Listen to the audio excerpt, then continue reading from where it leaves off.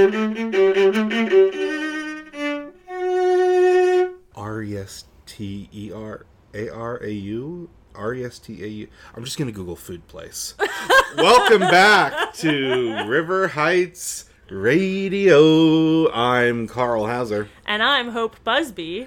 And we are back in America after our trip to France, where we learned all about our dream detecting, house exchanging, step counting, Francophile Nancy Drew. Boy, the French, what a hot people. Oui, oui. I know their 9 is neuf. Yeah, that will feature heavily. So, today's mystery comes to us via dream. Yes. We've had mysteries come from a lot of places, but this is the first mystery that someone dreamed about. I think we find in the world of Nancy Drew, all dreams have very real-world representations. Yes, because she has had the Ruby dream. A few dreams that meant something, yeah. They always have very solid real-world interpretations, and this one comes specifically from one trauma in one 40-year-old woman's life. Yeah, in Nancy Drew's world, the subconscious is just, like, very linked to the conscious. And I'd say that's true of nobody more than Nancy. Somehow I'm not surprised that in a book in which subtext hardly exists, the world has subtext barely existing. It cements Nancy's godlike status. The information comes to her in a dream. Yes. More about that later. Truly Nancy is the Joseph of this Old Testament. How exciting, Nancy! Your dad really wants Bess and me to go to France with you? Nancy's tomboy friend exclaimed over the telephone. When do you think is the last time Nancy's gone anywhere without these two? Never. They need to be used to this. Keep your passports on you, because if I'm going, you're going. Keep it in your purse. I, as a kid, identified as a tomboy. I was so excited when I learned that term. I saw in the pictures George has a very short haircut. Like, shorter, I think, than I've seen in any of them. I think tomboy was what a lot of non-binary people probably called themselves. Oh, yeah. Yes, George. To help us solve a couple of mysteries. We're not inviting you for fun, right? There's going to be a mystery. George says, can you at least give me a hint? I know I have to wait to dinner to hear the details of this case. Nancy Drew laughed. My case involves a weird dream. A dream? George exclaimed. Hypers! Yep. And what's your dad's case about? Her dad's case is even more top secret. The Case of the Frightened Financier. I think which would have been probably a better name for this book. Bess says, please don't get me into any scary situations the way you have in your other mysteries. Nancy grinned and put an arm affectionately around Bess.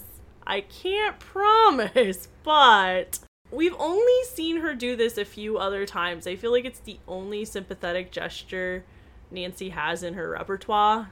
There's a French word.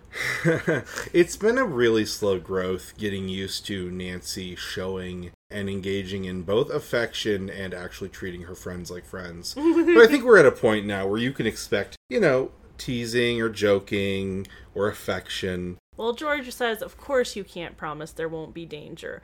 Besides, that's the fun. That's what makes solving mysteries so exciting.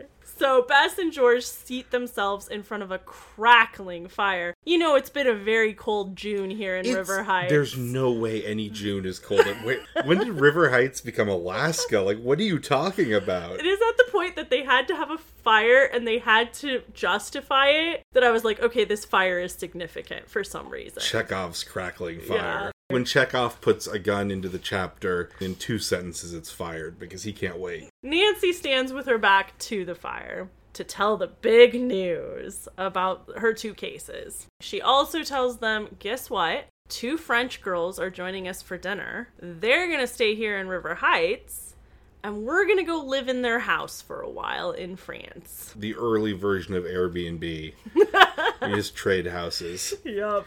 And housekeepers, I guess. You girls and I will be exchange guests. George chuckled. Will I be in exchange for a boy? What is that?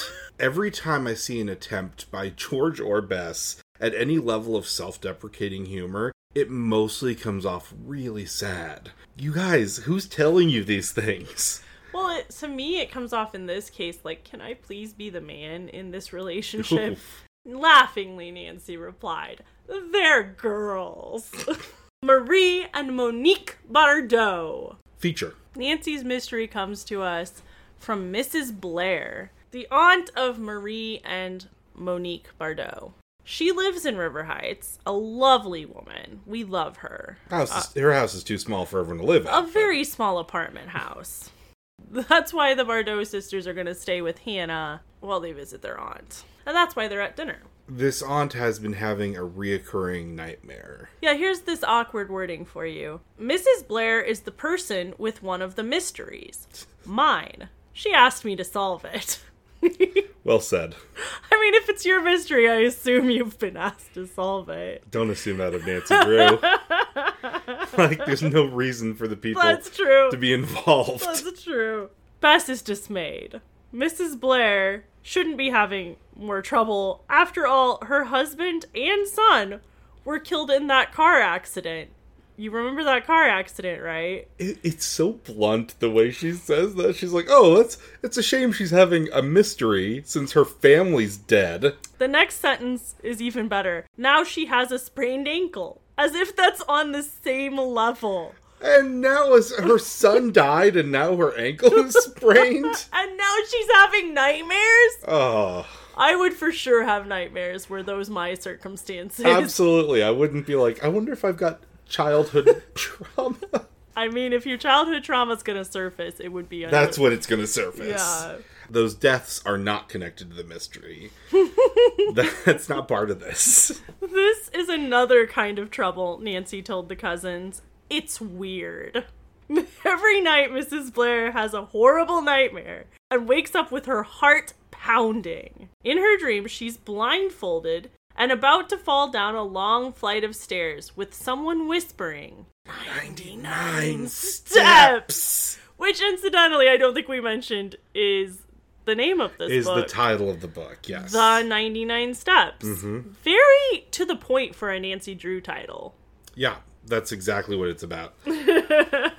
Yeah, I don't know. I can't imagine how many times I'd have to have the same nightmare before I call a private detective about it. How horrible, Bess murmured. But, put in practical George, at least it's only a dream. What's the mystery? Right. Like, screw off, George. This is the mystery. That's it. That's the mystery. Mrs. Blair knows that she did have this experience, or a similar one, as a very young child. There's some reality this is rooted in. We eventually find out it was when she was 3 years old. And she's from France. Yeah. So if Nancy Drew's going to be there, hey, while you're in France, do you mind popping by everywhere to check for 99 steps? Yeah, find out what my childhood trauma is rooted in. Do you mind popping by? I need some closure. While you're at the store. As evidence that this is true, there is a letter that comes from France, written in French, that warns Mrs. Blair, tell no one about the 99 steps, Monsieur Neuf. Of all the times a Nancy Drew villain has ever made absolutely clear that crime is occurring by threatening someone who barely knows about it, this has to take the cake. Yeah, why'd you do that? Take the pastry. They wouldn't have even known if the dream was real. Can you imagine being like, The level of paranoia, because it wasn't even about a crime. That's what I assumed the whole time, is that we were going to find out that he didn't want her telling the dream because he'd done something bad in this like he pushed traumatic someone memory. down 99 steps or something. No. He just wants his secrets kept. Yeah, just in general.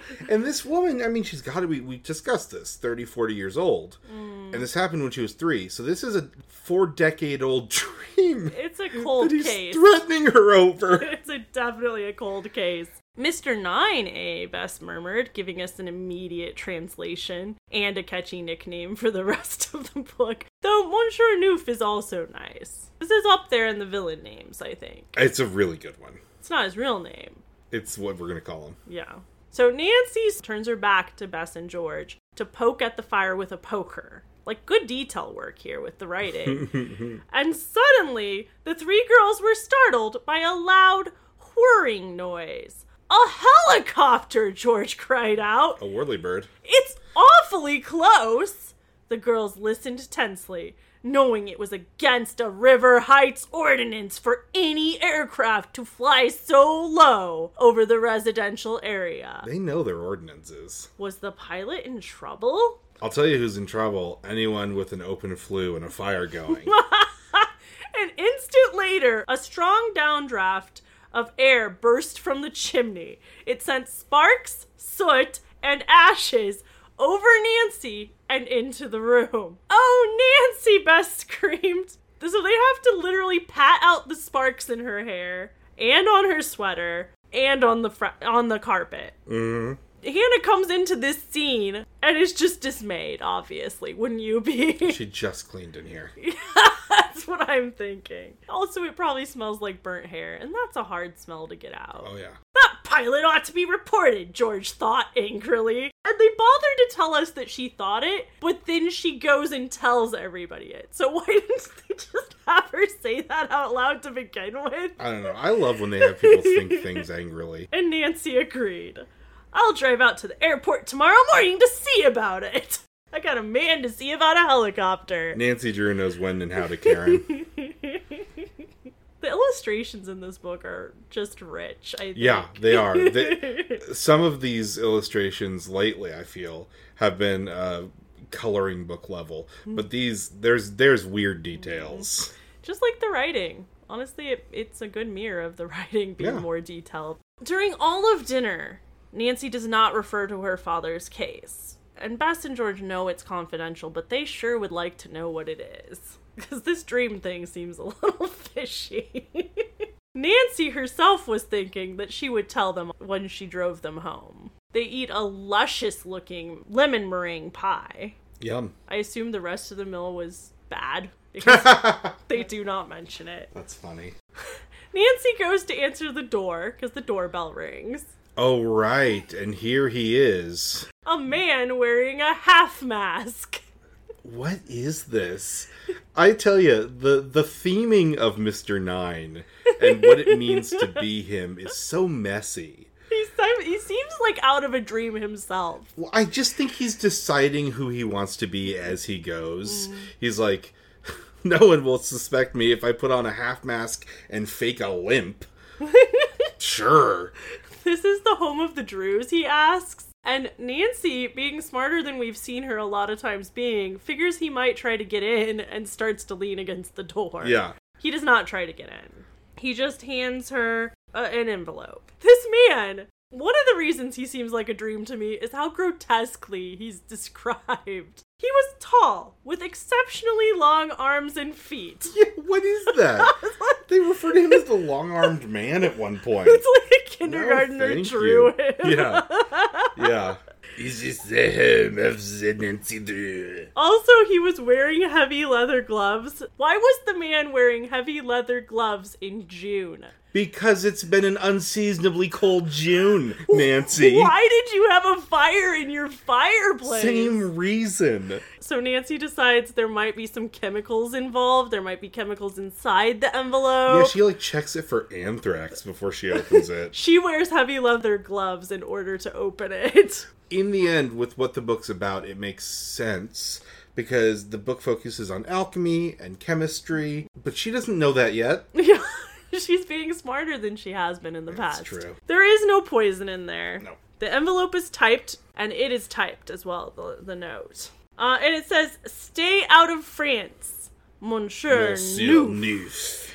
So she calls Mrs. Blair and says, "By the way, that note you got, that threatening note from Monsieur Neuf, which you threw away immediately because you hated it." She was so scared. I love it when they're scared. They're so scared of their clues, they throw them away. Yeah. Was it by any chance typed on a typewriter? Oh, not just any typewriter, but a French typewriter. As you know, the keys are different.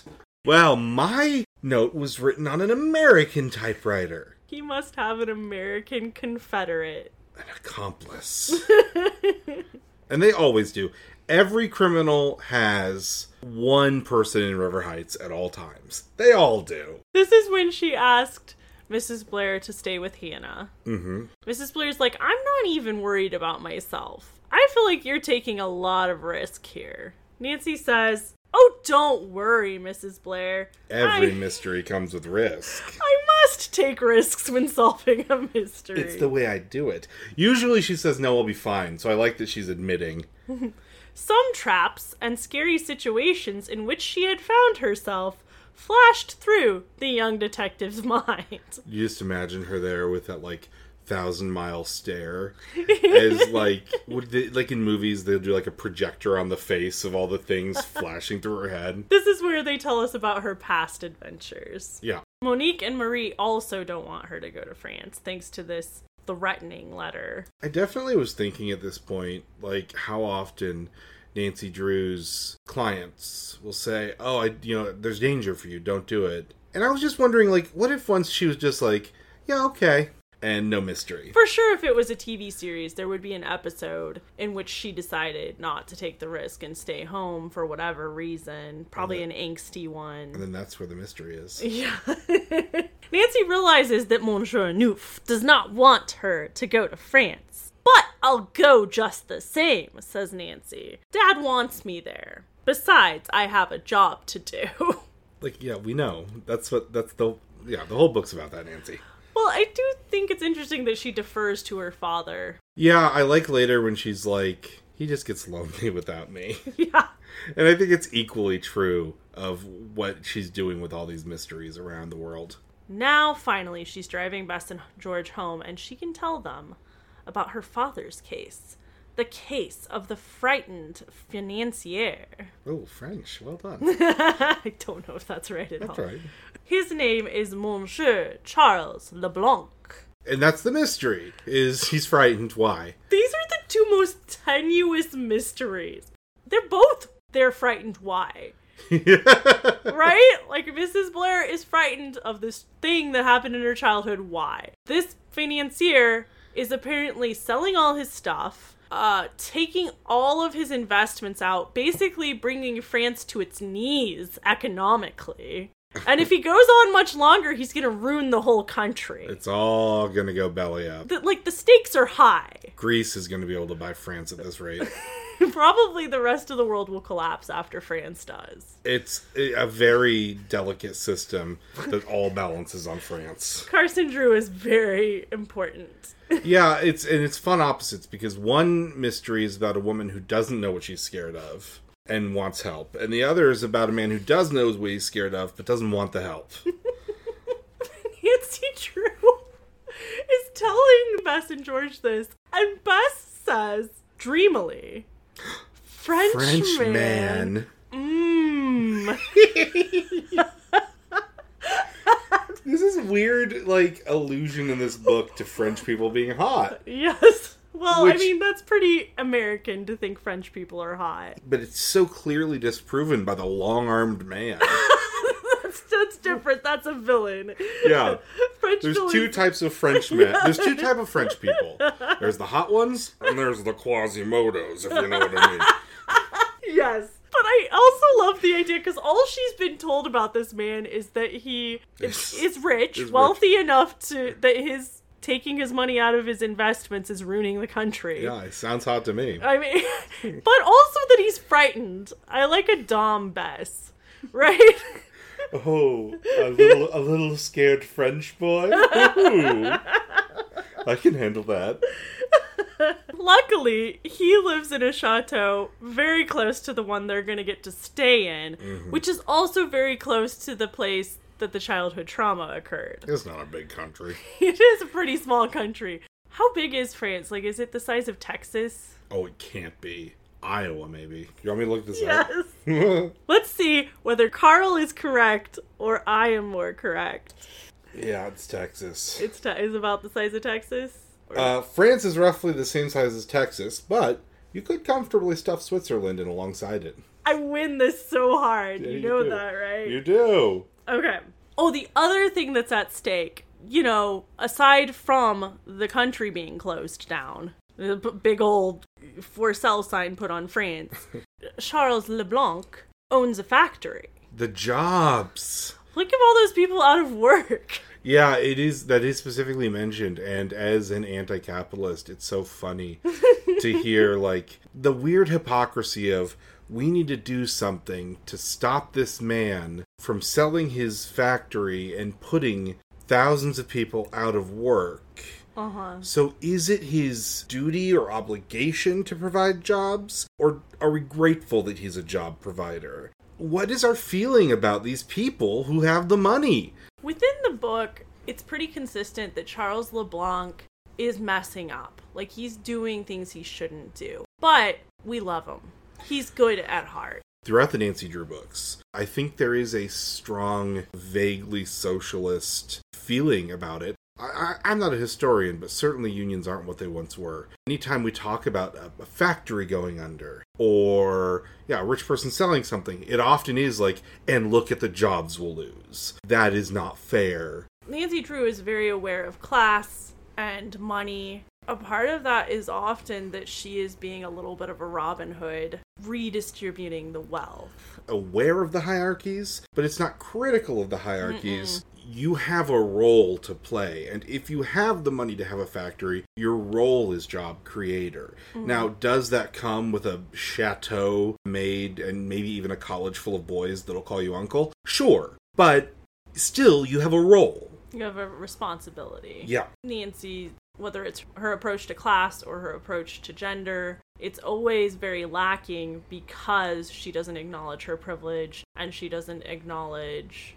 the need to change the system. Well, sure, because it's not privilege. It is her place. Yeah. It is the place of classless people not to act more sophisticated than they are, and it's the place of the rich to provide jobs. Do the thing that you're meant to do in the place you were put. It's almost very Shakespearean in that aspect, like, where you can directly tell who's the villain if you break down how they've handled money. Sure. Or how they've handled their gender role. Sure. Well, we've said it before, the biggest sin in Nancy Drew is to want more money than you have. The second biggest sin is to be manly as a woman. So, as Nancy is driving home from dropping Bess and George off, a man limps into the middle of the road. God, I love this. Forcing her to stop her car, and then he says in a strong French accent, "Help me, I am sick!" And he falls to the ground. Nancy's first instinct, of course, was to assist him.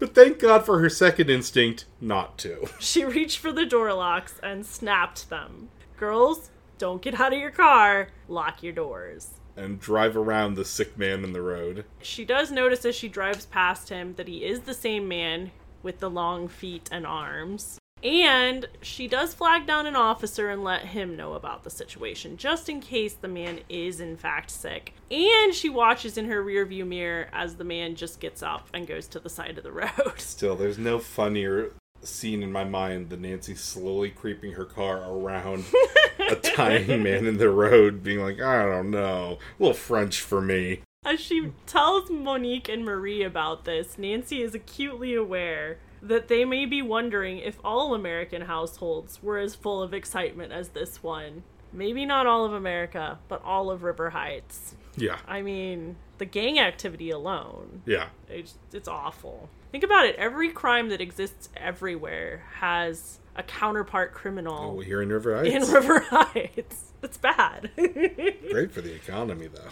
So the French girls sing some old madrigals from their hometown in France, and they just have the most silvery, wonderful voices you've ever heard. It's truly a delight. The next morning, Nancy follows up by finding out the private helicopter company who's responsible for the helicopter that singed her hair. Yeah, she says, I'm going to drive out to the airport and have a word with your manager. A young man at a desk had to be prompted twice before replying to Nancy's question. He kept staring with a smile at the French girls. French women. Comically overly sexual European, like, oh, it's just them, and then they're just in the corner being, like, really hot. Wearing maid outfits. That's it. Thank you. Just wearing maid outfits and going, Papa Pig. Oh, yes, a man was up with me yesterday. The one who's going to build the helipad on your roof. I want you to back up for a minute, sir. Nancy stared at him and said, "You're kidding."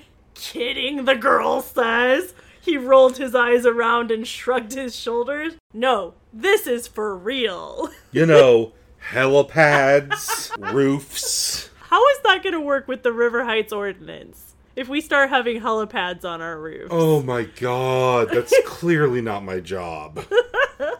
Nancy realizes he was the victim of a hoax. She decided to get cagey in her questions. "Who told you?" she asked. "Why, the man I took up. Guess you know him. James Chase." You know, James Chase, helicopter pad builder. Was he from the, company that's going to build the helipad on our roof? Sure, yeah, I guess you know it. Helipads Incorporated. He showed me a letter from the AB Helicopter Construction Company, signed by the president. That's right, guys. Our villain is a forger.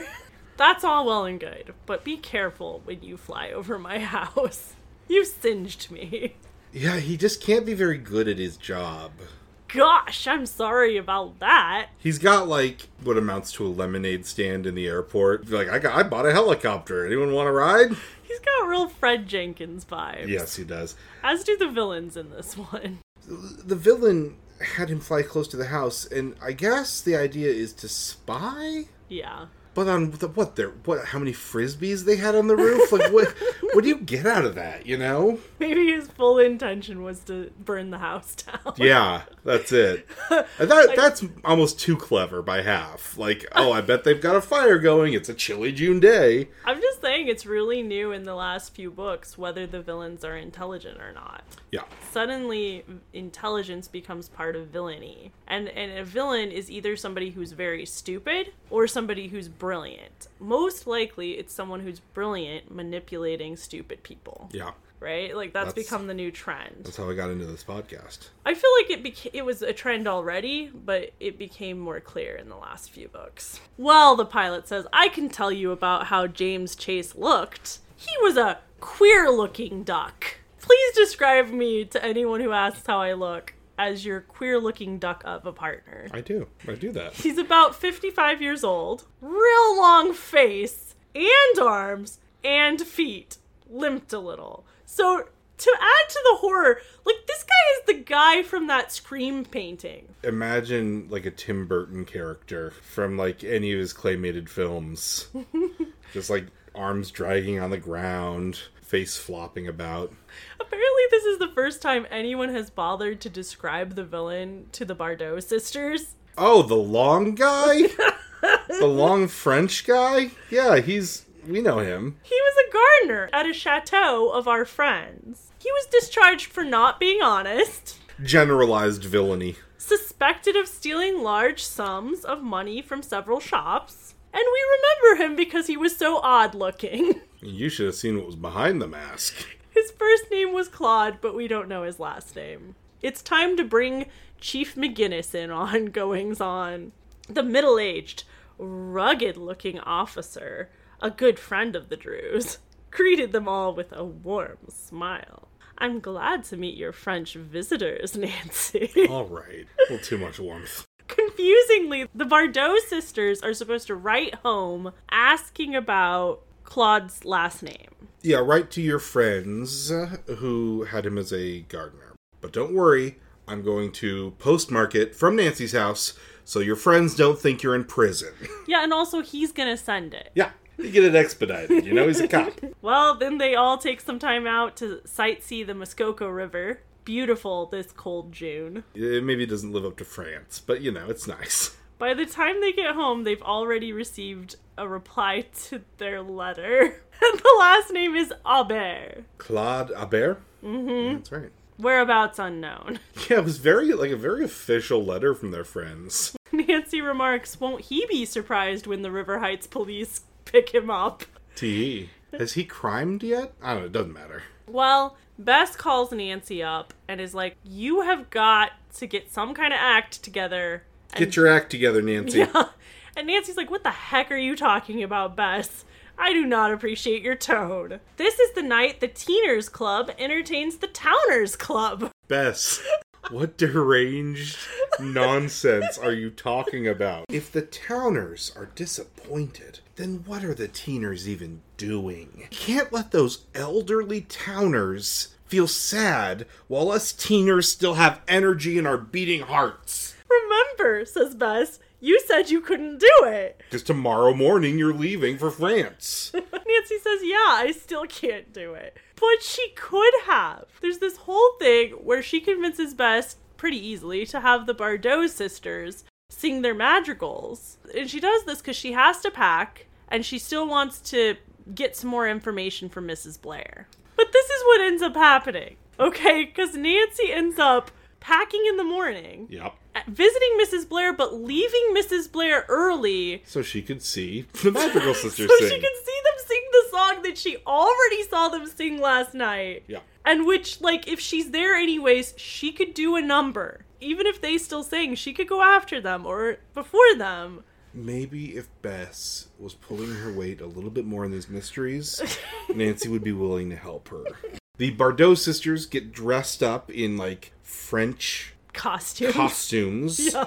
complete with wigs that they powder to look like old-timey French ladies. Bess doesn't just get an act, she gets a closing act.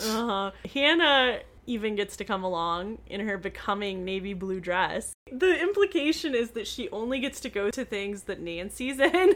I was thinking of seeing the new Marvel movie. Really, Hannah? Nancy, meanwhile, does go visit Mrs. Blair. Mrs. Blair has been reading old diaries that she found. These diaries are from her mom. All she knows is that she did have a nanny around the time that this occurred. All she knew her nanny by, all she remembers is Mademoiselle. She did give the names of several chateaux that the diaries referred to.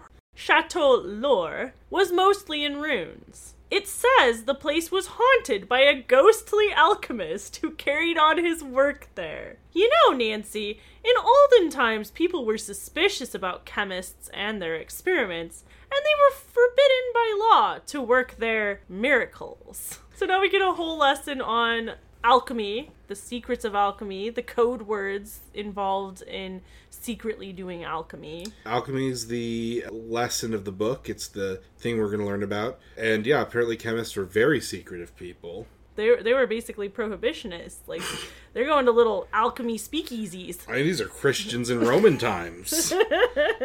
Two sides of a fish and all that. The Red King stood for gold. The White Queen for silver. I don't understand the meaning of the crow, but the Green Lion, he's a bad one. He devours the sun, or in other words, he's acid, making the silver or gold look green. That's fascinating, Nancy exclaimed. We have wandered off the subject of our mystery, Nancy. But actually, I didn't find any other clues to my dream or the 99 Steps incident of my childhood. Good luck! Yeah. Nancy does make it to the show in time to see the Bardot sisters sing. However, she isn't able to really enjoy it because who does she see in the front middle row but Claude? Stretch Armstrong. Claude Aubert. The long-armed man. I must get the police before he leaves, Nancy thought. So she does. Claude goes backstage and threatens the sisters. And then best of all, the police who were there to catch him disappear. And then the police department's like, why? We haven't heard from them. We don't know. They could be dead. And it's not until that night when Nancy Drew's burglar alarm goes off that she finds that he was arrested trying to get into her house. So the evidence becomes that he ran. And tried to break into her house. And we for 100% know that he threatened the sisters. Yeah. Because, like, the notes, he could have just been delivering those, I guess, but... He walked up to the sisters, he said, hello, I'm the long-armed man, and I'd rather you didn't let Nancy go to France. You will suffer, and she will too. Yeah. Our criminal element is really heavily getting Nancy involved by threatening her not to. But indeed, she does catch him because of her burglar alarm that she's very glad to have. Like, there was no reason for them to be chasing him. But they specifically wait until he jimmies open her window and tries to get in, and now they've got him. They literally follow him until they get something. This is a return of a criminal feature we haven't seen in a while. He has black eyes. Yes, which he uses to stare with hatred. The man's lips moved, but no intelligible sounds came out. A night in jail may loosen this man's tongue. He'll learn he can't run around threatening people. That's illegal here. Better still, though, this isn't the end of the scary night. Nancy has a dream. Yes. She kept chasing after a man who carried a large sign reading, "Beware M. Noof." Then a great crowd of people in old-fashioned costumes came swarming from the ruins of a chateau. They carried large bells, which they were ringing lustily. Those bells were the alarm bells. The lusty alarm bells of the burglar alarm. Nope. Because while you would think that one burglary per evening is a River Heights maximum, not at Nancy's house. When the alarm goes off a second time, scaring away, I believe, the would-be intruder, who after some search for clues, we realize was on stilts. Unless this is the small-footed man, he left the footprints of stilts. Eventually, when they catch the guy, it's someone who was hired by Claude to break in. So we just have a guy in River Heights who's like stilts for hire. I do car commercials, I do parades, and I break into people's houses. Whatever you need.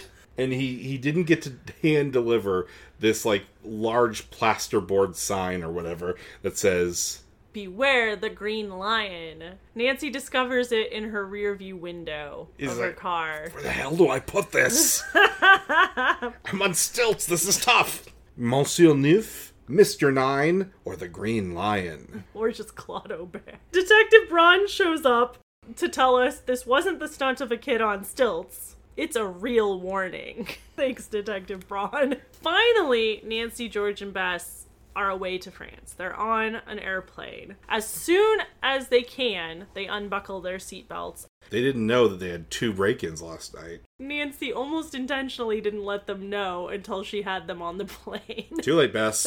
You're in.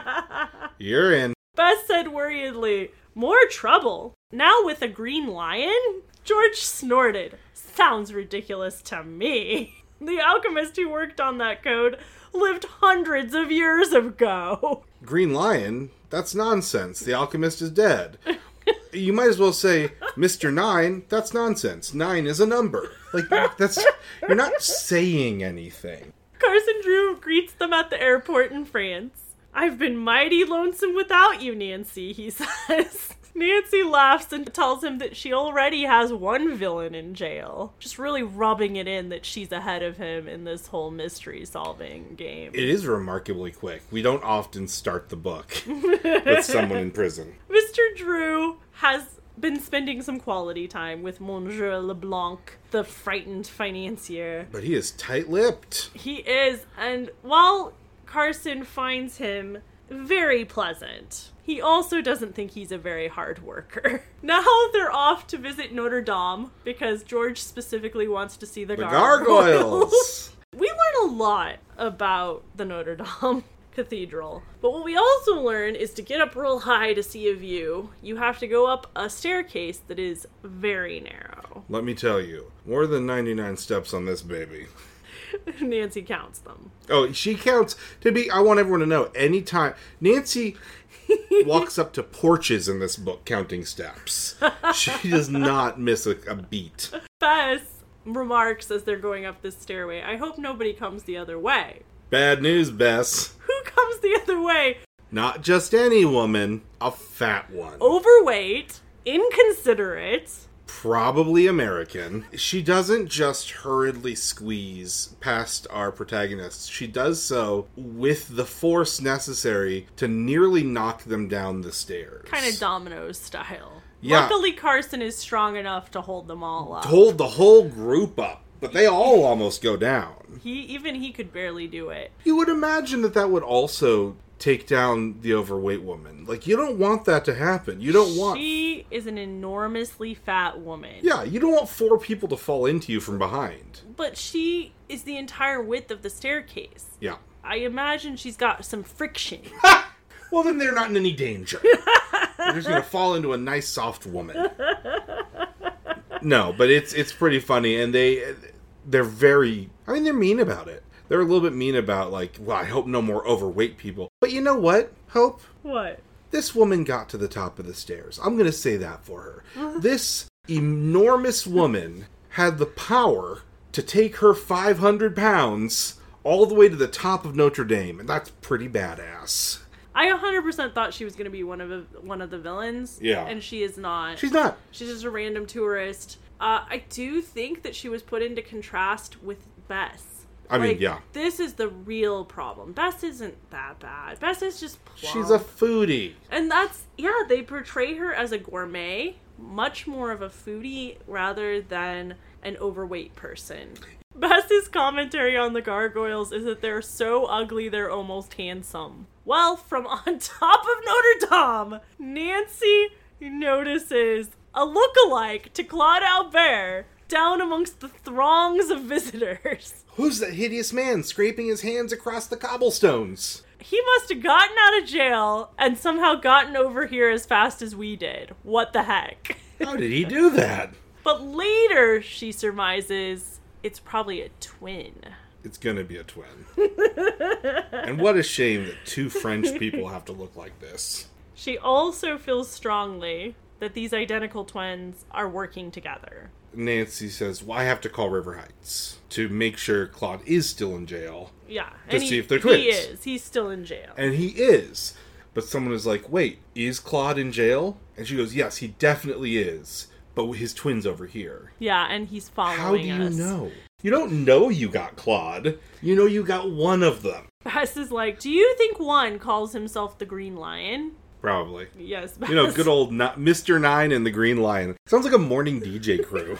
Mr. Nine and the Green Lion. When they go to call Chief McGinnis, they separate from Bess and George, who get to do more sightseeing. And they end up getting to have a French pastry and hot chocolate at a little cafe in France. Little daddy-daughter date. Mr. Drew chuckled and said, wouldn't Bess be goggle-eyed over this pastry? Nancy grinned. Extra layer of cruelty when it's Mr. Drew. If we assume that he's just saying, like, Bess would really enjoy these, it's very different. I see the modern equivalent to be like, oh, if Bess was here, she'd take an Insta photo of this. We are primed to take these things a little bit cruelly, because they have been. You gotta give it side-eye. Nancy asks the chief to ask Claude Aubert if he has a twin. Now, the chief says he doesn't answer, which makes me think you're right. That's going to be a yes. By the way, his limp is phony. We knew it. When she comes back to the table, Mr. Drew says, you don't have to tell me. I can tell you think your guess is right now based off of this information. You can see the smug look in your face. Nancy laughed. I shouldn't wear my secrets on my face. So Nancy decides a thing she often decides. If somebody's following me,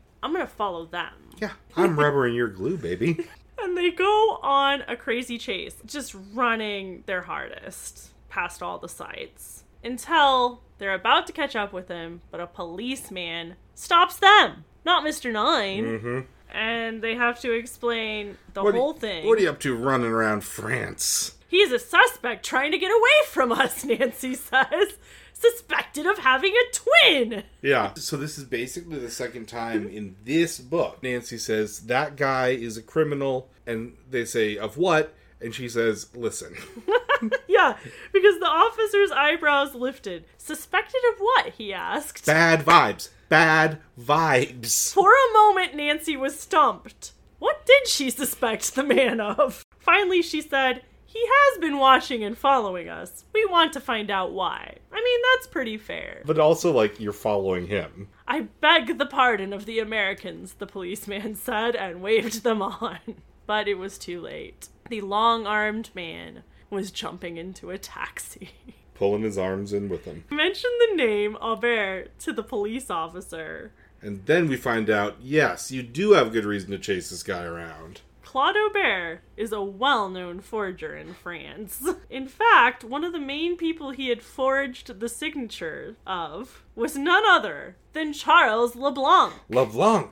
Nancy manages to get the address where Claude Aubert used to live from the police officer. You want our top criminals? You want to go visit their apartments? Can you tell me which way to the Eiffel Tower and the address of Claude Albert? Mr. Drew suggests that they have lunch at one of the sidewalk cafes. It's too late now to go back to the hotel. Sure. That would be fun, Bess said eagerly. Some fine French food will step up my brain power. Would you like that, Nancy? You'd like that, wouldn't you, Nancy? This is a weird thing to say. Her friend laughed. This mystery is becoming so complicated, I can use all the help you can give me. It's not complicated yet, but okay. And they all eat cheese souffle. Brain food. I love how the Louvre is just a stop on their way to this guy's apartment. Yeah. And I also love the description of the art. Yes. These Americans really define art by what it lacks. The winged victory. She's the lady with the wings but no head, isn't she? Asked George. Then you got the Venus de Milo. George chuckled. She's the beautiful lady without any arms. Where did she lose them? I haven't heard, the lawyer said with a grin, or I might look for them.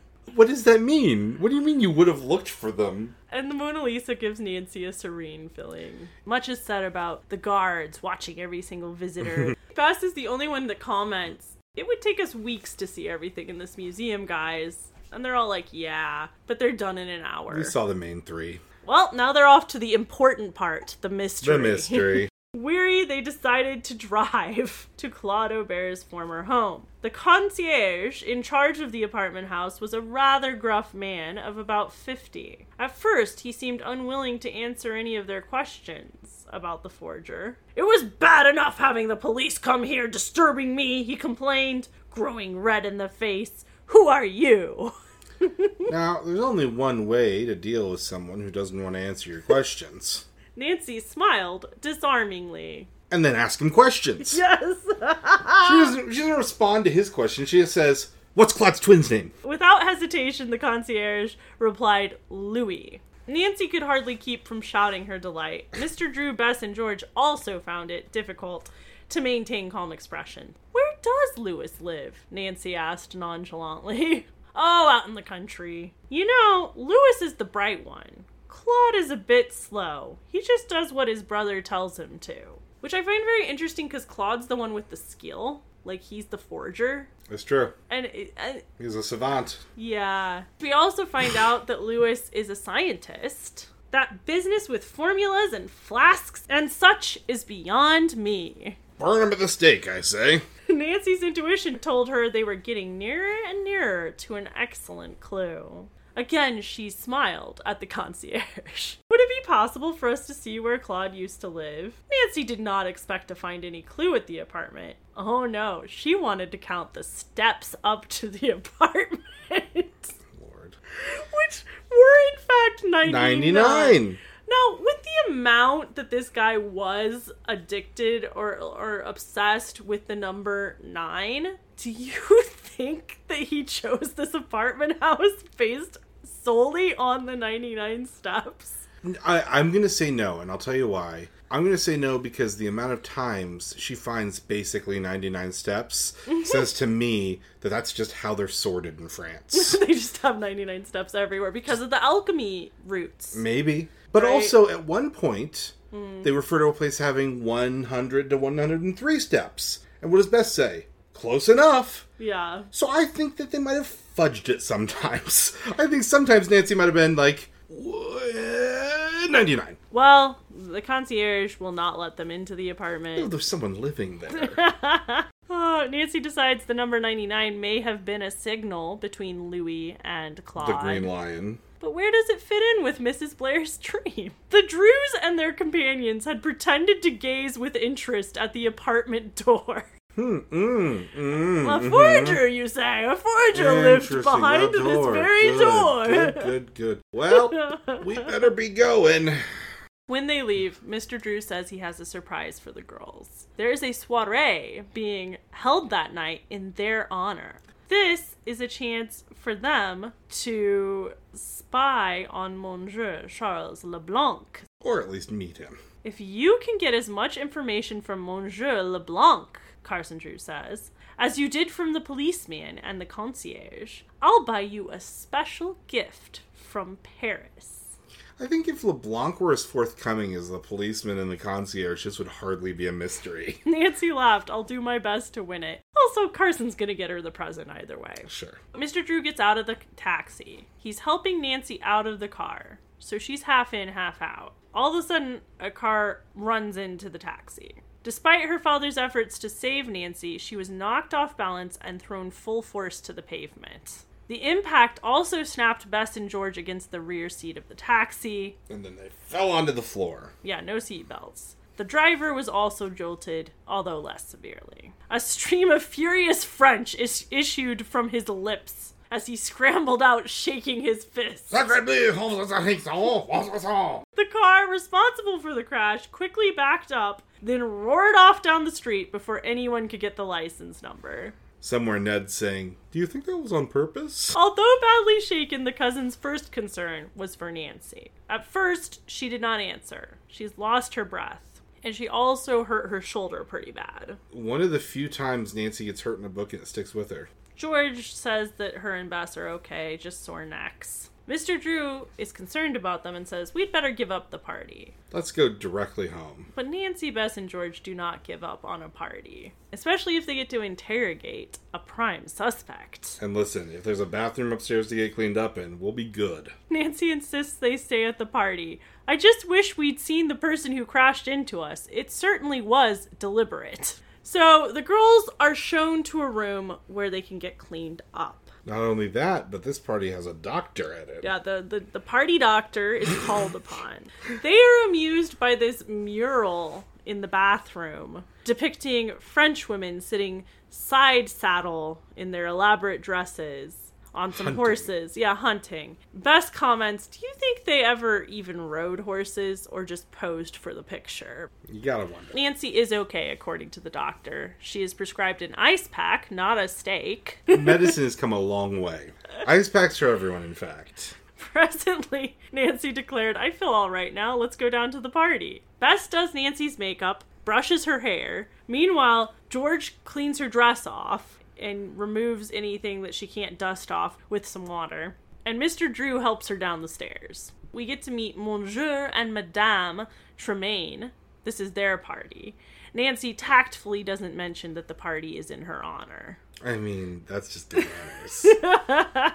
Nancy finally meets Monsieur LeBlanc, a tall, slender man with iron gray hair and moustache. He spoke English fluently. And Nancy thinks he's hot. I mean, that's a DILF.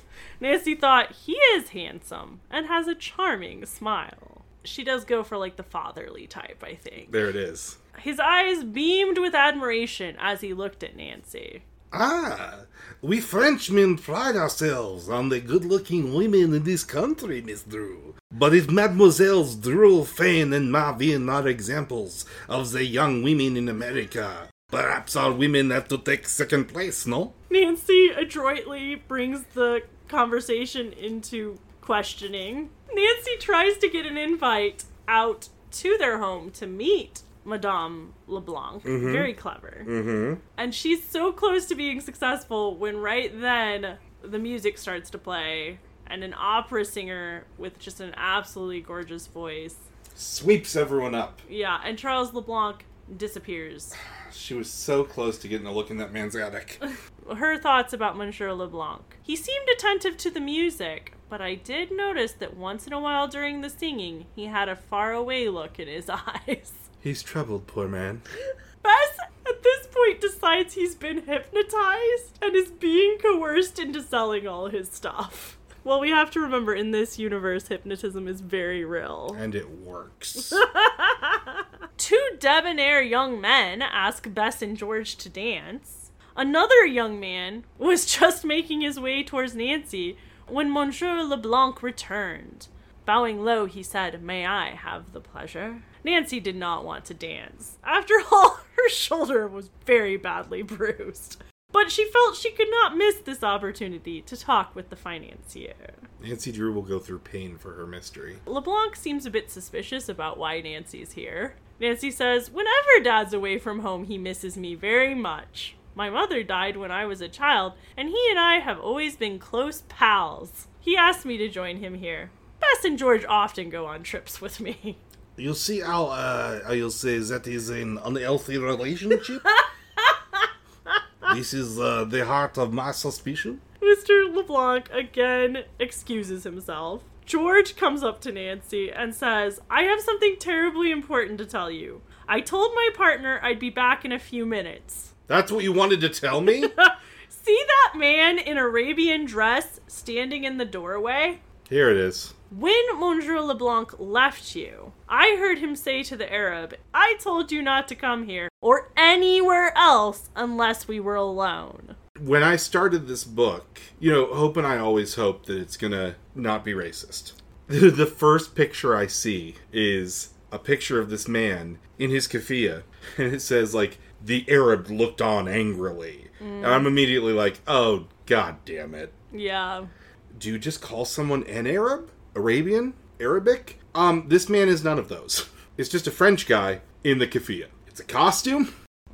It's not necessarily appropriate, and it's his way of doing crime. I just want to get that out of the way. So, there's a reason we're not going to refer to him as Iranian, or Jordanian, or Egyptian, or any of the things you could be, because he's just a French guy dressed like he's Arabic. This ties into the alchemist angle. So, we all know there's the kind of mysticism of race that is kind of a trope in media, whether it's the ancient secrets of the East or the wisdom of the older black person. We often assign this mystery in a kind of inappropriate way. Well, interestingly, there is a lot of history of chemistry and alchemy in the ancient Islamic world that led to a lot of our modern science. So it's kind of a two-sided coin, because obviously this guy is using this kind of mysticism of alchemy, which is more magic, and basing it in of course someone Arabic would know alchemy. But then he's also locking into something very real, which is a lot of science and knowledge that comes from that part of the world. There is racial tension in France regarding Islam to this day. This book's written so long ago, but that's the choice. That's the choice of minority to not necessarily villainize, but... Well, apparently the Arab replied, but 9 is coming up. You must meet me. Monsieur LeBlanc answered, tomorrow, 99. Then the men separated. There's a lot of codes. We have enough to go on now to say for absolute sure Charles LeBlanc is somehow in it with Mr. 9. These cases are in fact related. The cases are connected. Listen, based on how many numbers there are, there's only a 10% chance that both cases are going to have the same number. There's only 10 numbers. Well, Mr. Drew is also interested in this new clue, but he tells Nancy, no more sleuthing tonight. You have been injured, and you are doing too much, dear daughter. All right, Dad, now may I make a bargain with you? This is so funny. He smiled. What is it? I'd like to shadow the Arab here just for a few minutes and see what I can find out, please. So he gives her 20 more minutes, but that's not a new bargain. That's the first bargain changed. Yeah. He's basically okay, bedtime, kiddo. And she's like, but counterpoint, what if not? Henry wants to dance with her. Henry, with an I, because he's French, of course. Henry Durant. Our first boyfriend of the book in a while. Yeah, no Ned. No mention of Ned in this whole novel. Just our French vacation boyfriend. As Nancy's dancing with this man, who is apparently a wonderful dancer, she just looks around as if casually trying to find this Arab man in the crowd. She notices that he goes into the greenhouse. An idea quickly came to Nancy. I hope it works, she thought. Basically, she convinces Henry, and it's not too difficult, to bring her into the greenhouse. Because, honestly... That seems like a makeout spot. Yeah, he's like, whoa, this is going really well for me tonight, right? Getting hot in the greenhouse. Henry was most solicitous. They sit on a bench, and Nancy spots the Arab staring at her through the palms intently. One of the creepier, weirder things he did. Was this man a new enemy of hers?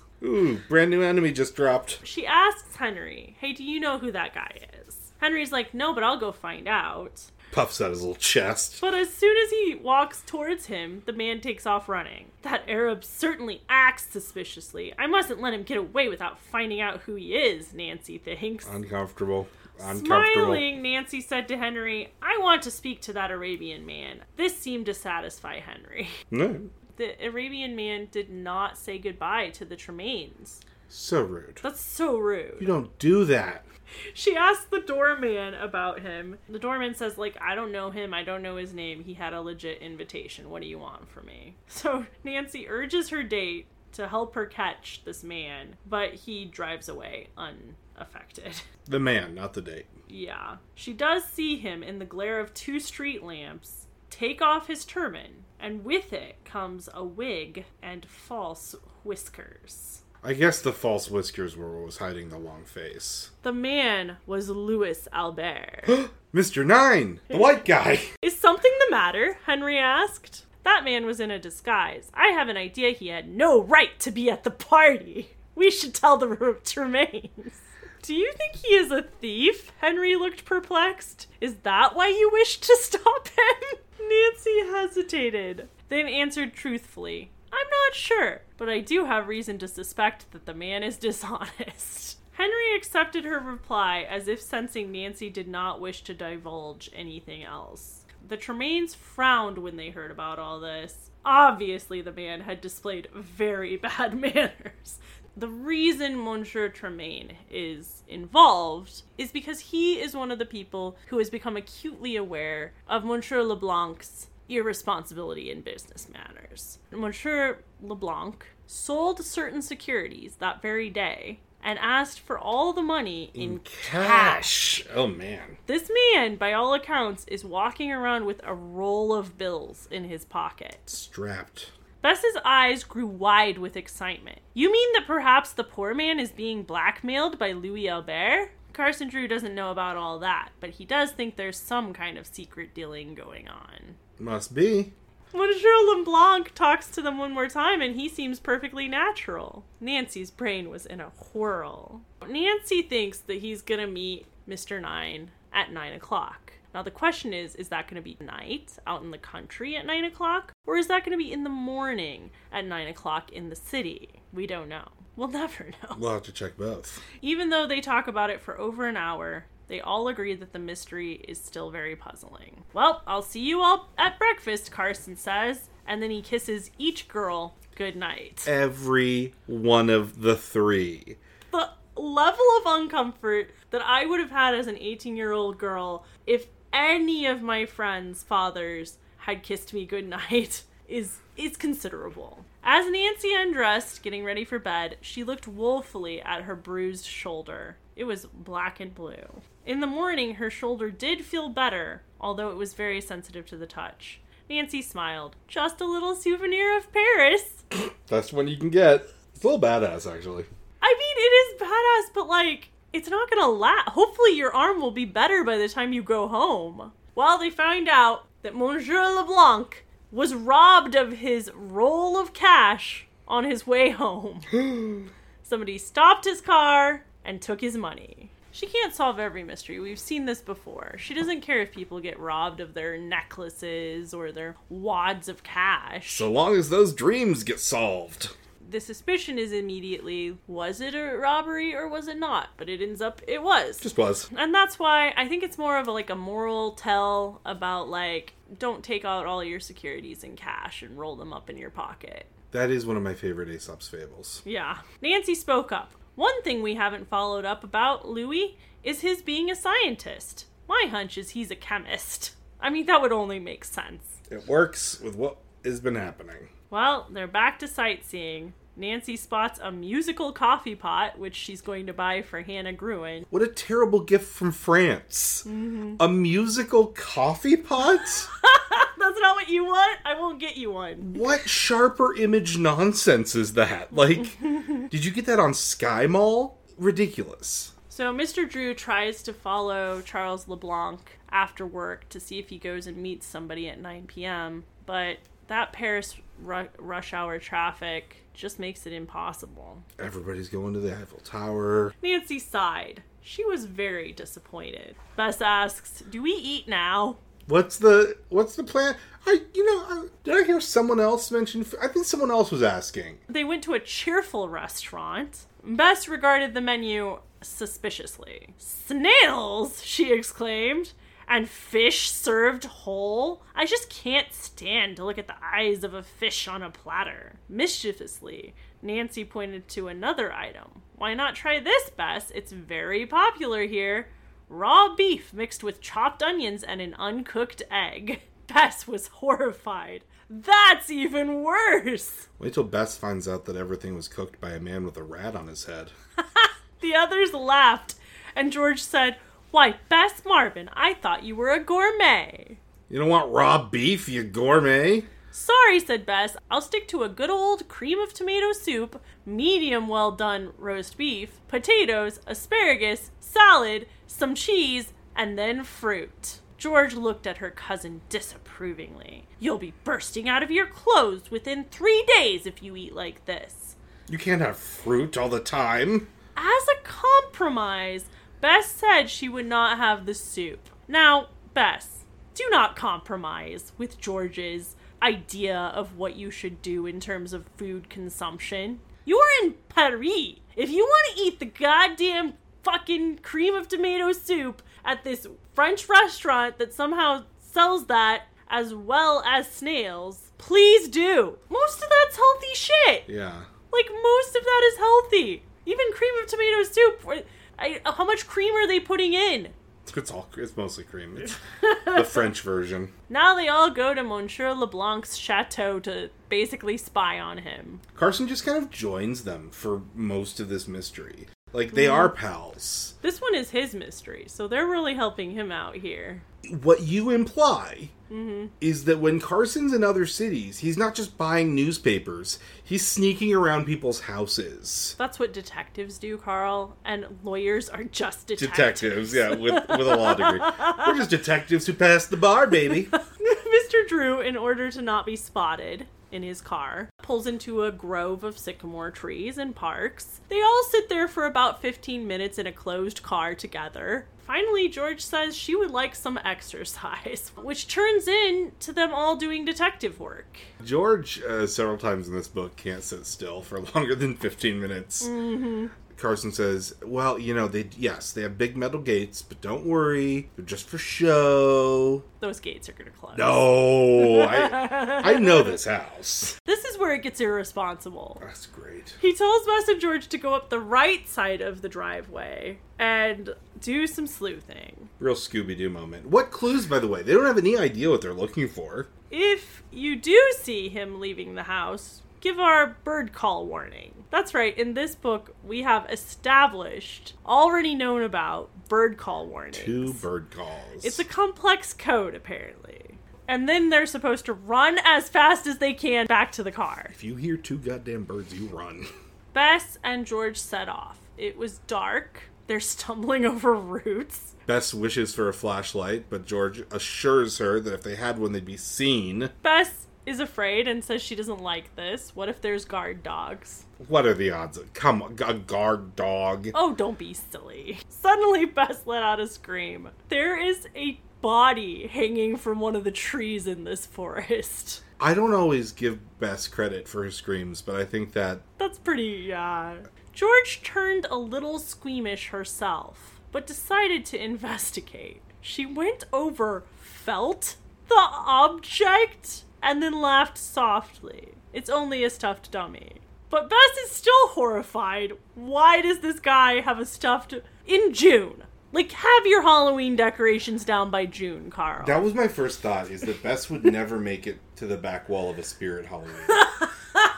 She wouldn't. Because even with it being fake, she's like, I want to leave. This is a terrible portent of things to come. It's sinister. Well, George says, don't worry. I think this is for boxing. You mean like football players use in practice? Bess asked. Yeah, I guess. Bess was right about there being a guard dog. Eventually, a tall, slender woman walks out of the house with a mastiff on a leash. Probably having heard the screams. I told you they'd have a watchdog, Bess groaned.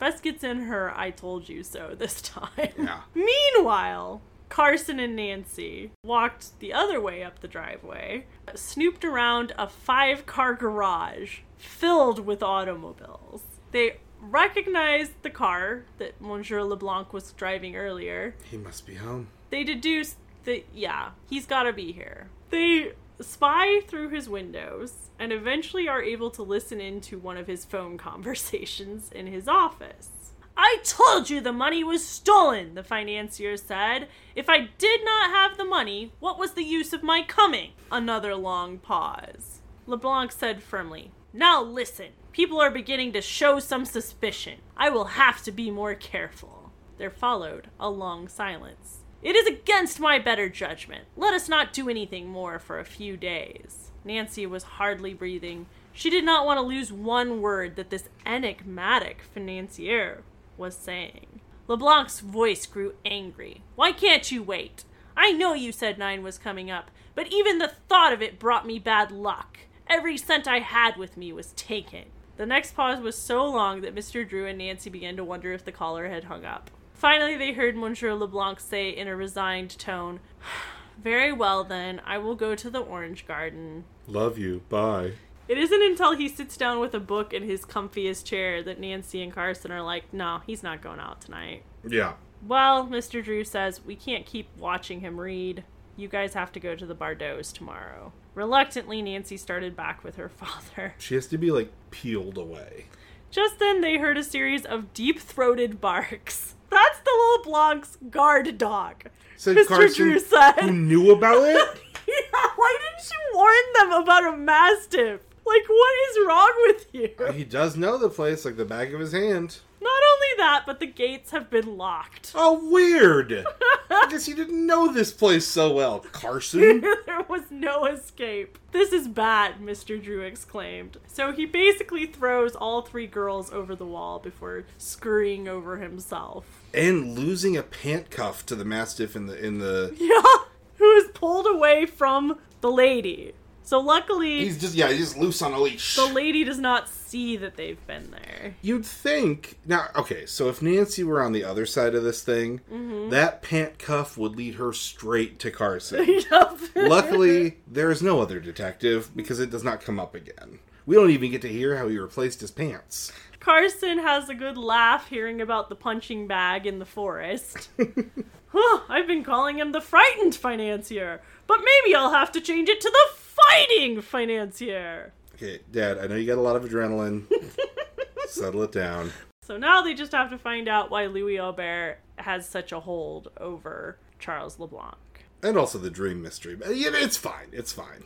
Well, you know Mr. Drew always thinks of everything, except for the guard dog. And the gates. And he's rented a car for Nancy, Bess, and George to take out to the country. Ooh. Yes. Right, because they haven't even gone to the house that they're exchanging with yet. Yeah, this is their first day there. They've been staying at what?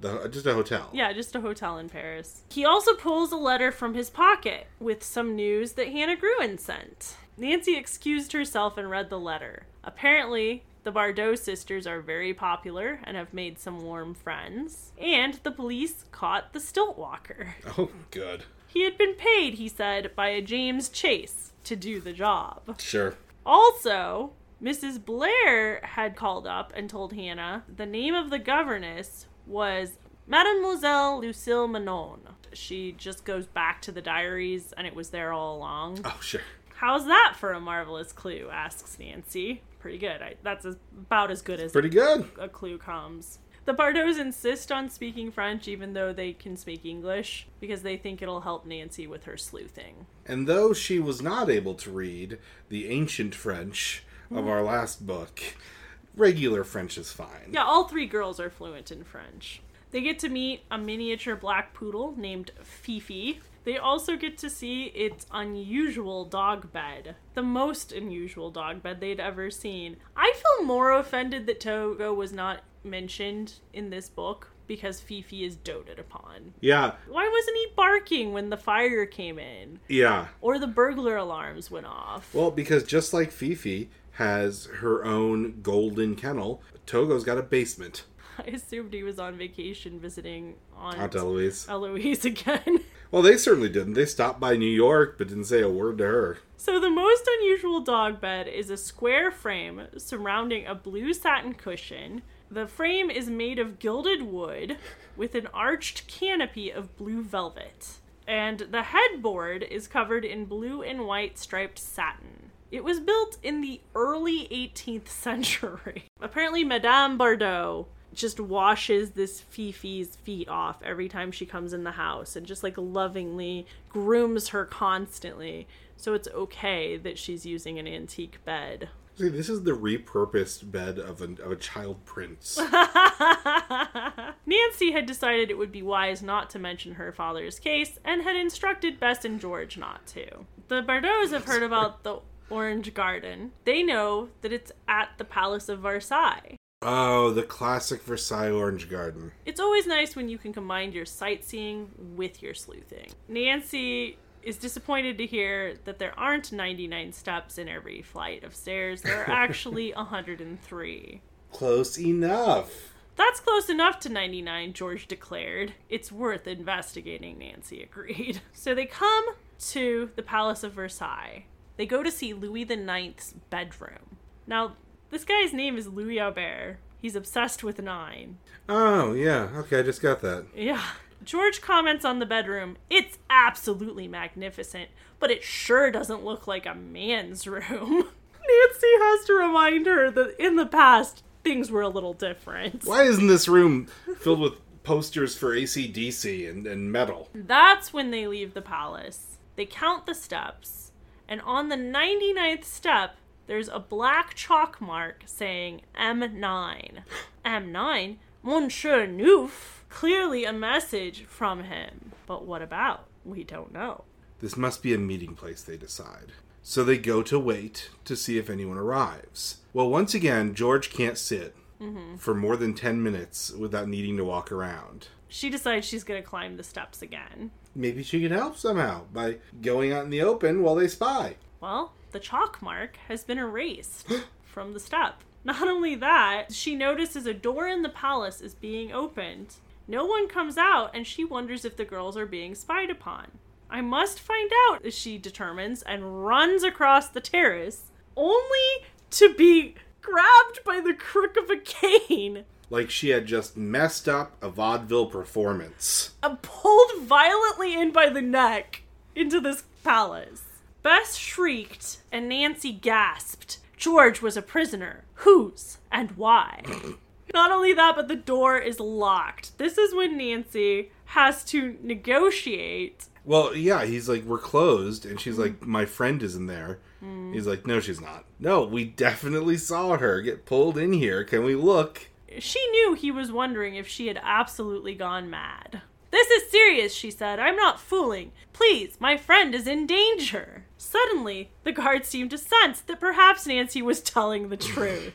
When they race up the staircase and do not see any kidnapped girls or ne'er-do-wells, the guard gave Nancy a look of disgust. How dare you? I do not like people who play jokes. Nancy was at her wit's end. Here's proof, she says, pointing to a button on the ground that belongs to George's shirt. Anybody could have dropped that button. But now the guard is convinced. He's on board. Right then they see a man in uniform dash by. There aren't supposed to be any other men in uniform other than this guard. That's weird. What a fake. So they chase him. He disappears, but they do notice he's not carrying George. So they're like, well, he's probably left her behind somewhere. They discover her, knocked out, sleeping peacefully on the bed of King Louis IX himself. Yeah. And I love the fear. Because Nancy sees George, and she doesn't just think, oh, she's asleep on the bed. She thinks, I hope what she is quote-unquote asleep, pretty clearly telegraphing that she might be dead. George opened her eyes. She looked around wildly, murmuring, where am I? Somehow, George's neck being pulled by a cane knocked her the heck out.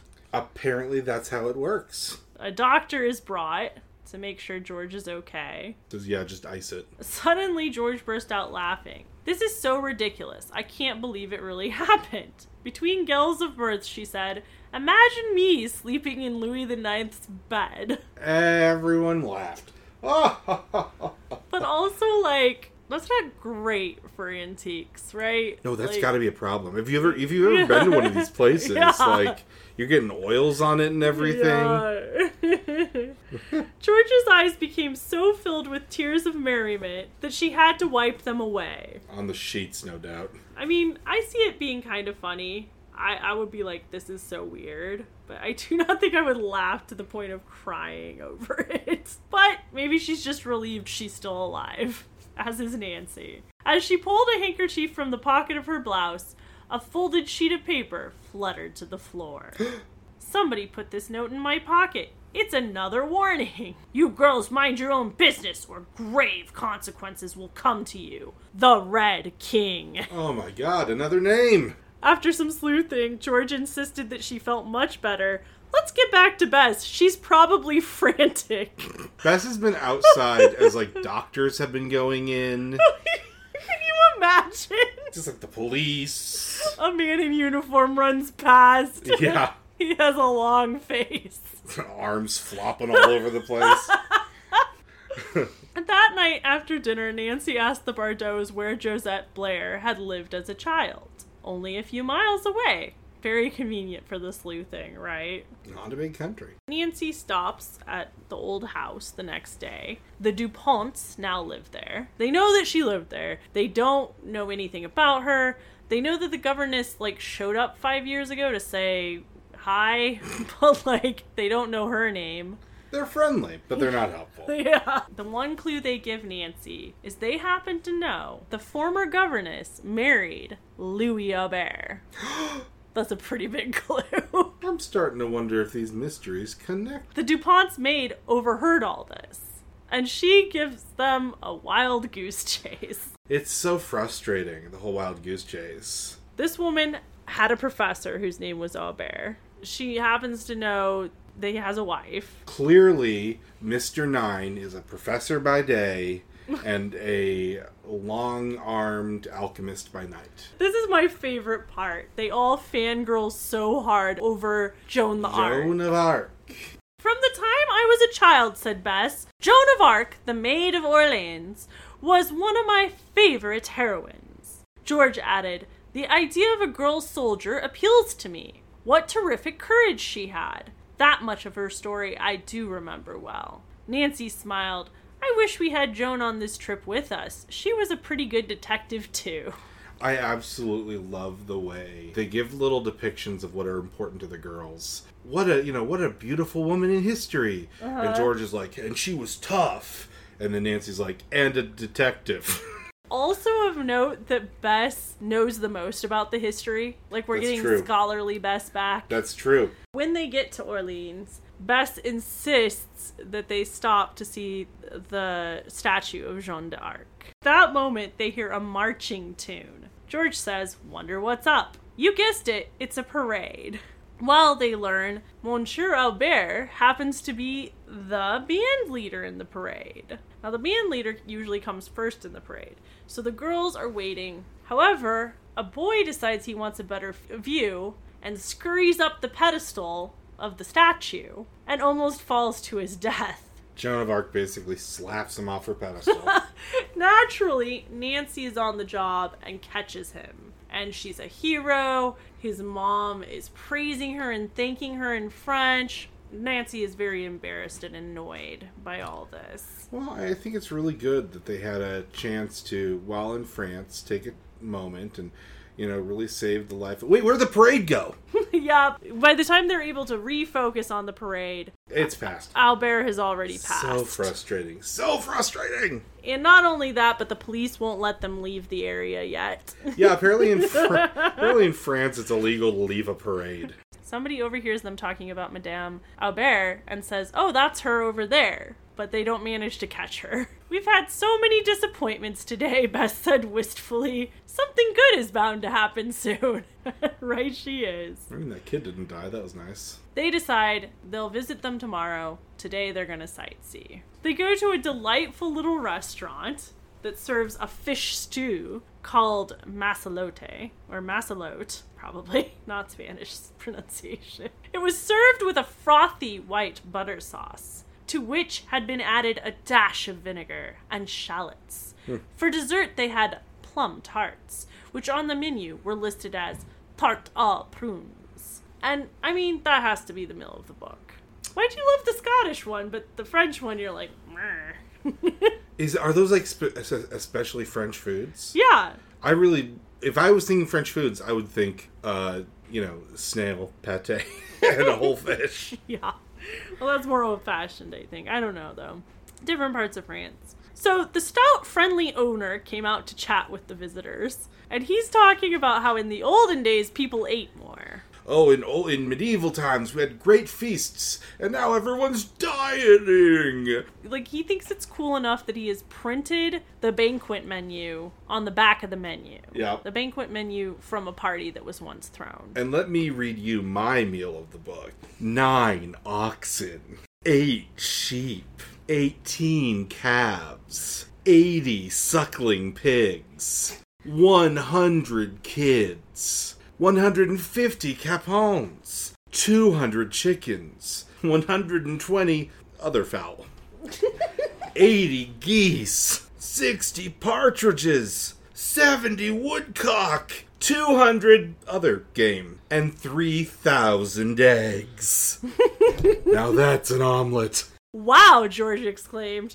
Even food-loving Beth said the idea made her feel squeamish. Oh, really, Bess? 3,000 eggs too many for you? Not a big fan of other fowl? As they're looking at the statue of Joan of Arc and admiring the expression on her face. Oh, this one's more saintly than the other one, which was more soldiery. Suddenly, Nancy hears a bonjour. Bonjour! Bonjour, bonjour, bonjour! Nancy turned. Henry, she exclaimed. Where did you come from? Boyfriend of the book. He basically, tracked her down, and he's like, hey, I hope you and your friends aren't too busy to take a ride with me. And her friends are like, we are. Beth and George graciously declined, but urged Nancy to go ahead. So Nancy and Henry go on a boat ride. They paddled in and out of various small coves. Nancy was enchanted. Her companion proved to be humorous and told of his life as a student at the famous Sorbonne in Paris. Someday I hope to be a lawyer, he grinned. Nancy likes that. Then I shall give you some mysteries to solve. Ooh, Nancy likes that. Henry said Madame Tremaine had told him confidentially that Nancy was an amateur sleuth. I can't wait for your first assignment, she said, her eyes twinkling. This is the first boyfriend of the book that I think seriously is competition for Ned. It's vacation love. I mean, that's the thing. He can be serious because he's in France. Yeah, but it's a dream. This is the first guy that sounds as good as Ned, maybe better. Yeah. Maybe a better match for Nancy, honestly. If Ned could up his game and become a lawyer and give Nancy cases and truly replace Carson Drew in her life, that'd be ideal. They get back to the dock.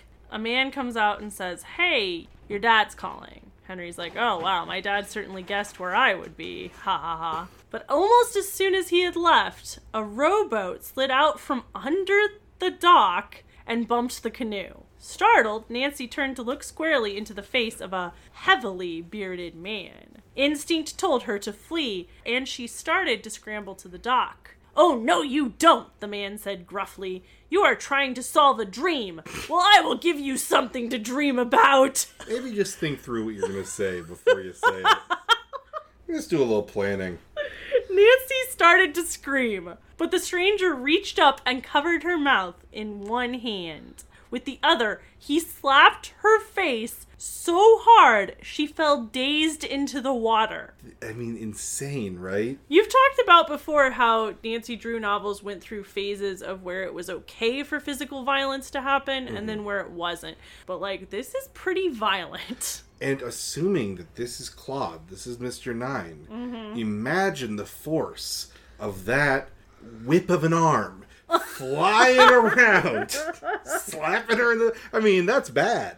The cold water shocked Nancy back to semi-consciousness. She automatically held her breath and plunged. Rising again, she tried to swim, but had no strength to do so. So she just has to, like, float there and keep herself awake until Henry comes back. "Nancy," he cried. "I'm all right, just weak," she replied. But luckily, Nancy just needs some coffee. To add insult to injury, Henry's dad wasn't even calling him. No, it was a plot to get her by herself. The boat owner calls the police, so now the French police are involved. Henry blames himself. "I shouldn't have left you alone. Women should never be left alone." Yeah, he's got a complex now. Henry dropped the bedraggled girl at her hotel. That sounds so weird. Bye. George and Bess began to tease her about Henry having dunked her in the river, but they soon sobered as Nancy unfolded her story. "Hey, Nancy, you have a lot of fun on your date?" "Well, someone tried to kill me." "I'm sorry, what?" "It does seem," George remarked, "as if you aren't safe anywhere, Nancy. And what did he mean about the dream?" What did he mean about the dream? George, keep up. I'm solving a dream. I guess he found out somehow about Mrs. Blair's dreams. I didn't notice anything but his whiskers. I'll bet they were false, George declared. Indeed they were. It is one of the more insane details of the book of, like, how did he even find out she had this dream? All the way from France, he finds out that Mrs. Blair had a dream. It was snooping. In the end, it was just a servant paid sometimes by Aubert to do spying for him. And he overheard a phone call. He knew Carson was coming. He spied on Carson. That spying led to Nancy. That spying led to the woman with the dream.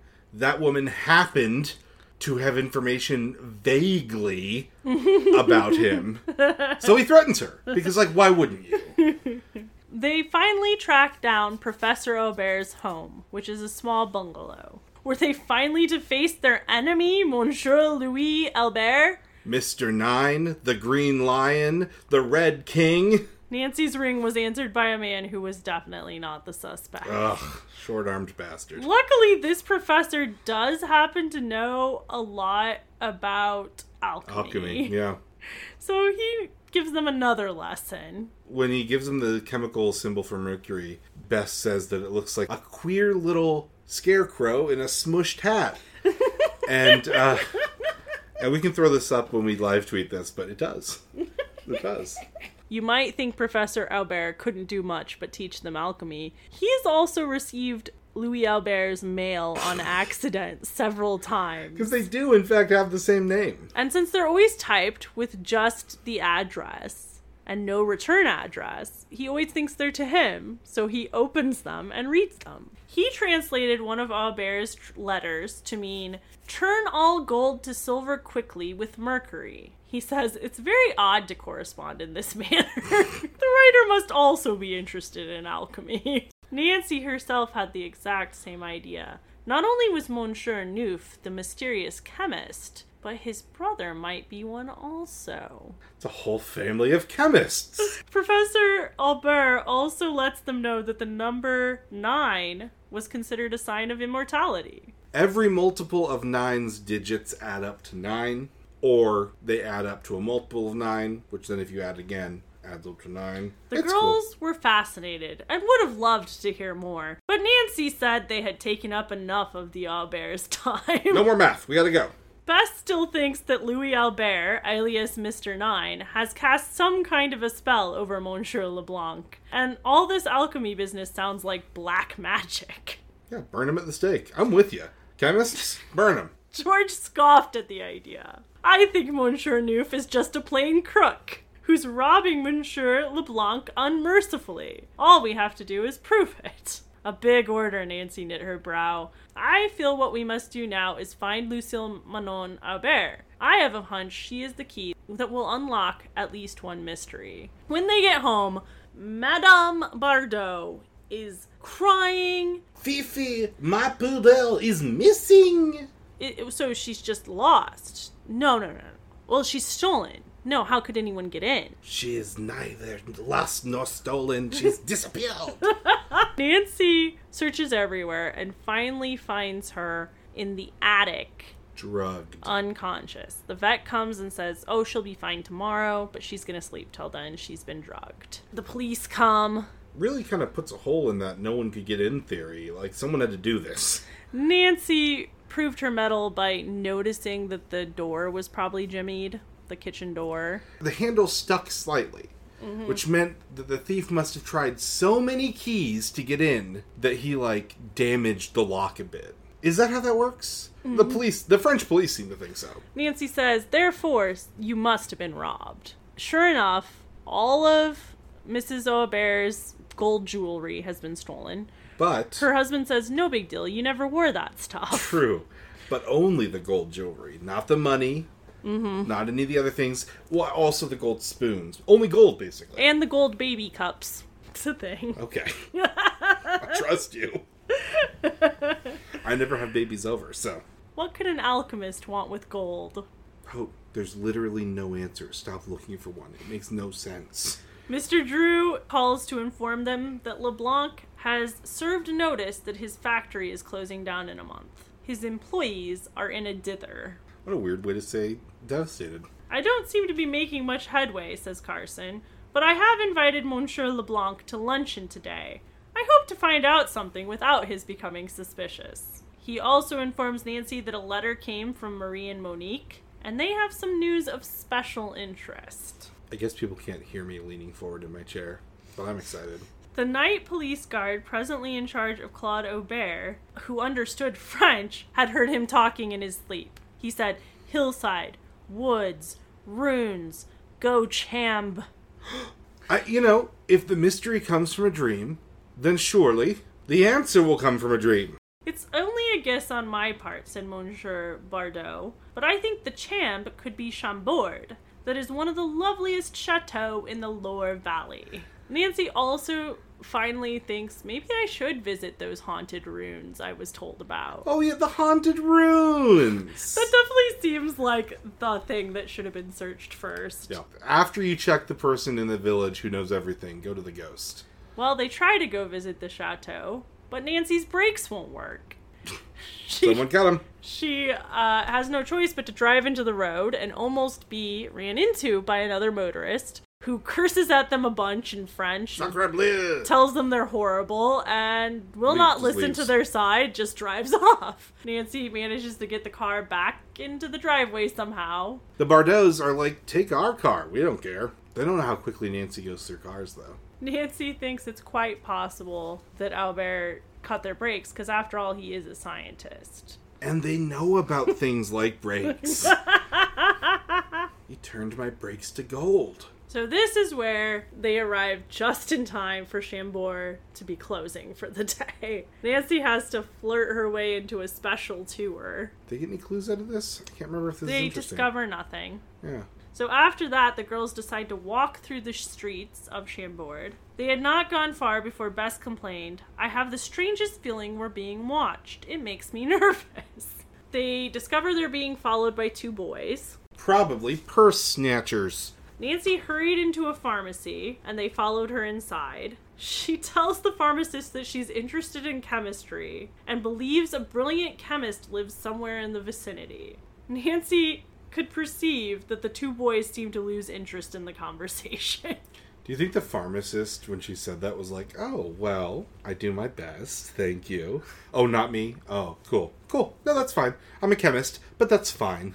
Nancy asks a random passerby if there are any interesting ruins outside of town. Oui, mademoiselle, the friendly man replied, but he doesn't think they should go there alone. There are tramps there, and you're ladies, and ladies and tramps don't go together. Bess spoke up promptly. Definitely we're not going there, Nancy. I can't let you take such awful chances. Your father would never forgive me and George.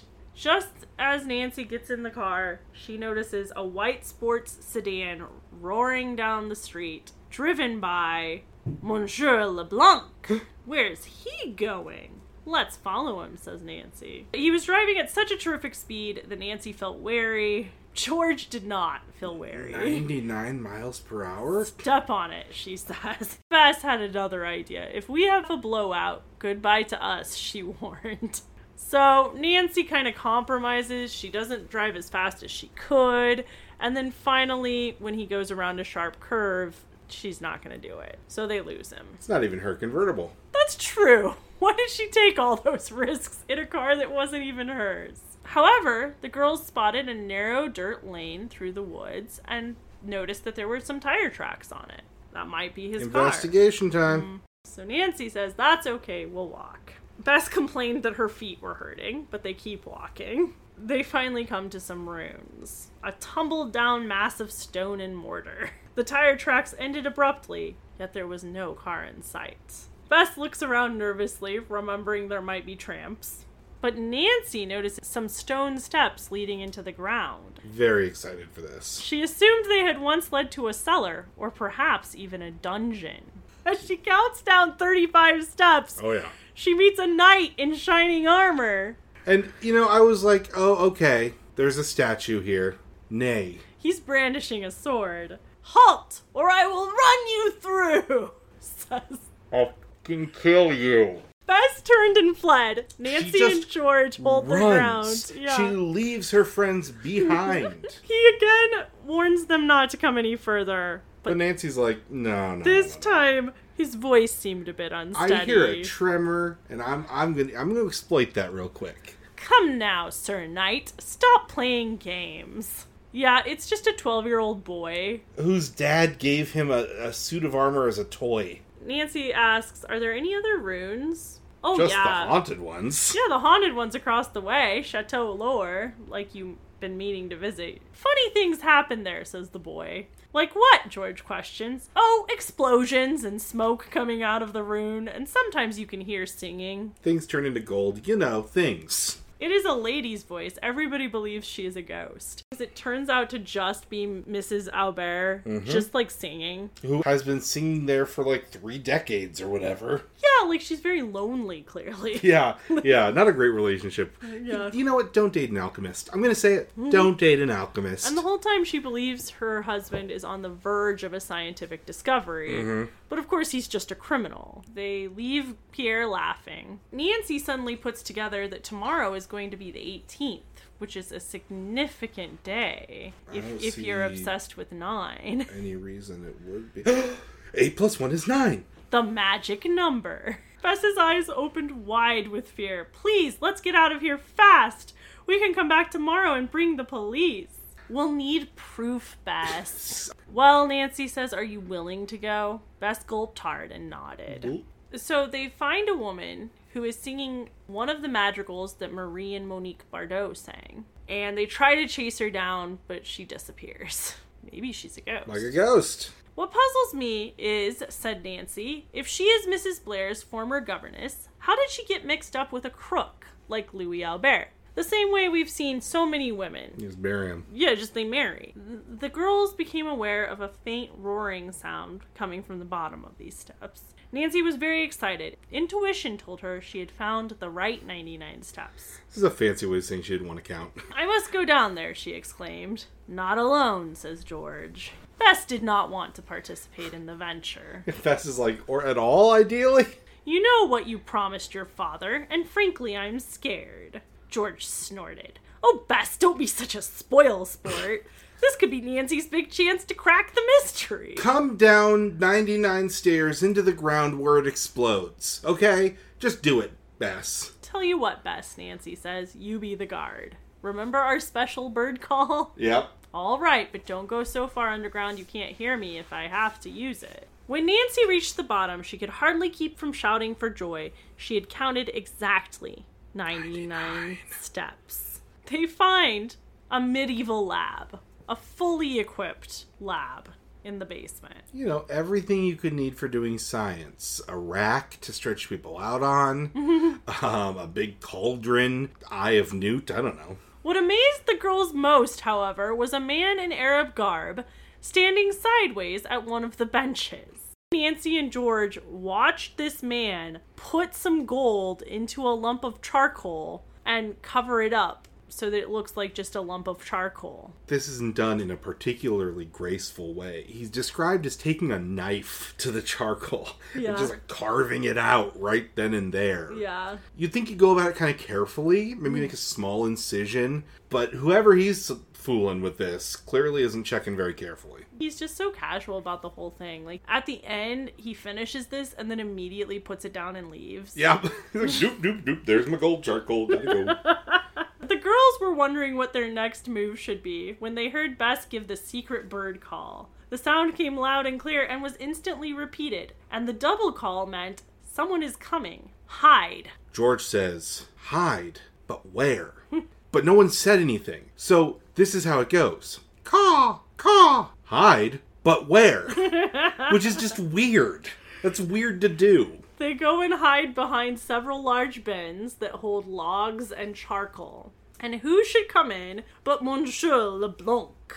The Arab walks back in through the rear entrance. Monsieur, you are welcome, but are you not a day early? Tomorrow is the magic number day. But it is well that you came. Suddenly his manner changed. He added gruffly, I cannot wait longer. Monsieur LeBlanc's face took on a frightened expression. What do you mean? The robed chemist replied. I have finished my last experiment. Now I can turn anything into gold. Anything? The financier grew pale. Yes. Surely you do not doubt my power. You have seen me change silver into gold before your very eyes. I beg you to wait before announcing your great discovery. I will be ruined.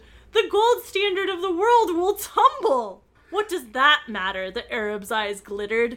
Gold, gold, all is to be gold, he cried out, rubbing his hands gleefully. The Red King shall reign, and when everything is gold, the metal will no longer be rare and precious.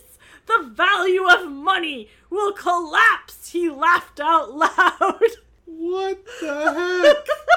I guess he's ending capitalism. Yeah, I mean, you'd think that it's like, oh, post-scarcity or something, but no. In this fiction he's creating, he doesn't want to make himself rich. He doesn't want to go post-scarcity. He doesn't want to help humanity. He just wants there to be lots of gold. He's got the gold fever, Carl. Makes it even stupider that Monsieur LeBlanc believes him. Yeah, and then LeBlanc's just like, my role is to put off the economic apocalypse as long as possible so I can at least get my securities straight. Yeah. So I'm not going to lose my money when all of the world goes under because of the lack of the gold standard. These are the two reasons that LeBlanc has been withdrawing all his money from the bank, taking all of his securities and selling them. There are two things he's been using his money on. One thing is to pay this chemist to not release his inventions until later. Mm-hmm. The other thing has been to buy precious gems. Raw, uncut diamonds. Because he is determined that that will be the new currency. Your faith in me will be profitable. He proceeds to get out hot mercury, which first of all... Yikes.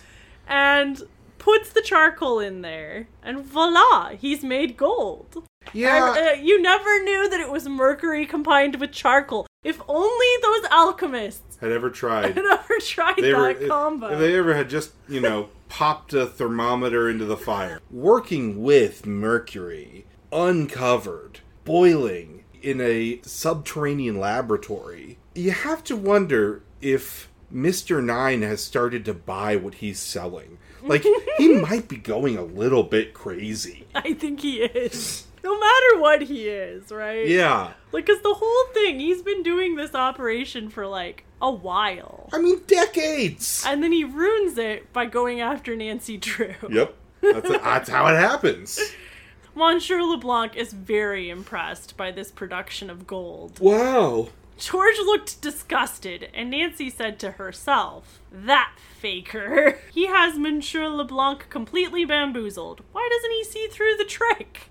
Yeah, why doesn't he? Mercury poisoning. Is it so hard to believe that a very wealthy man is also very stupid? Elon Musk.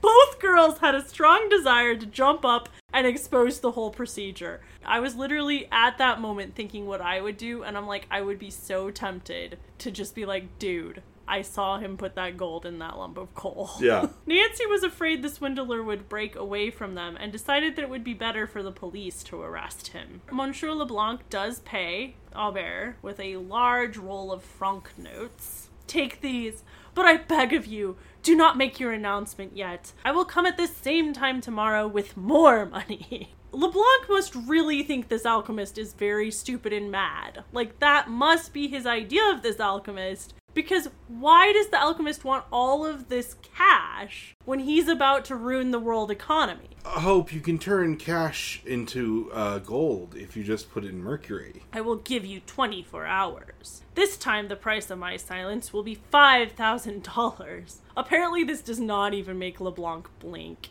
I mean, that's not that much. Yeah.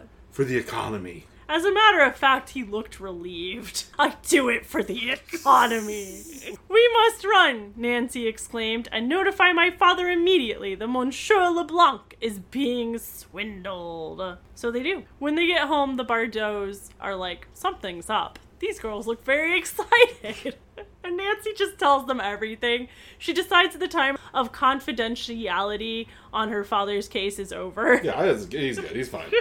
She will not call the police, however, without talking to her dad first. So there's a whole boring part where she's trying to get a hold of him. Nancy is afraid that her father's in danger. Resolutely, she shook off her worry. Surely Carson Drew would not easily be caught off guard. It's never been true. She finally gets a hold of him, but he doesn't sound cheerful enough for her. "I'm leaving here at once," he told his daughter glumly. "I will come directly to see you." A sudden idea flashed into Nancy's mind. "Why don't you bring Monsieur LeBlanc along? I have some exciting things to tell you, which I am sure will interest him too." LeBlanc is very happy to see Nancy again. Nancy greeted Monsieur LeBlanc graciously, and then she excuses herself and takes her father aside to tell him what's really going on. Yeah. He gets to know first. He earned it. Nancy suggests that they tell the financier the whole story from beginning to end. Then I think he should keep his date with the Arab this afternoon and turn the money over to him as planned. Best, George, you and I will go with some police officers and hide inside the lab. We can pounce on Louis Albert at the proper moments, or whoever this faker is. Weird that Nancy, having seen Louis take off his Arabic costume, knowing that Louis is the man posing as an Arab, is still calling him the Arab? Mr. Drew smiled affectionately at his daughter and put an arm around her. "I like your idea very much, Nancy. I promised you a lovely gift from Paris. Now I think I ought to give you half my fee." Nancy's eyes twinkled. "Only half?" she teased. Nancy whispers to Madame Bardot that she should find places for her servants to be that afternoon, so they won't overhear any of this planning. Sure. As soon as they were gone, Mr. Drew said, "Monsieur LeBlanc, my daughter has an amazing story to tell you. It finally affects your financial holdings, and perhaps even your life." I bet you won't even guess what affects my financial holdings. For I know that soon the gold stand... What? He was a what? The man's eyebrows raised. This sounds ominous. Miss Drew is such a charming young lady. I cannot think of her as having anything so sinister to tell me. Bess burst out. "Nancy's wonderful, and she's one of the best detectives in the world." You watch your mouth, you French bastard. Monsieur LeBlanc clapped a hand to his head. "A detective!" he exclaimed. "Do you mean to say you have discovered why I am selling my securities?" What a jump. Nancy smiled sympathetically. "I believe I have." He doesn't believe her until he's like, "Yeah, we hid behind some bins." That's why those bins were giggling? Oh, that really explains it. LeBlanc sat silently for fully a minute, his head buried in his hands. Finally he spoke up. "To think I, of all persons, have been duped." You, of all persons, are not very smart, LeBlanc. Well, it is only fair I give you my story. In the first place, if this chemist is actually someone named Louis Albert, I do not know it. To me, the man is Abdul Ramos.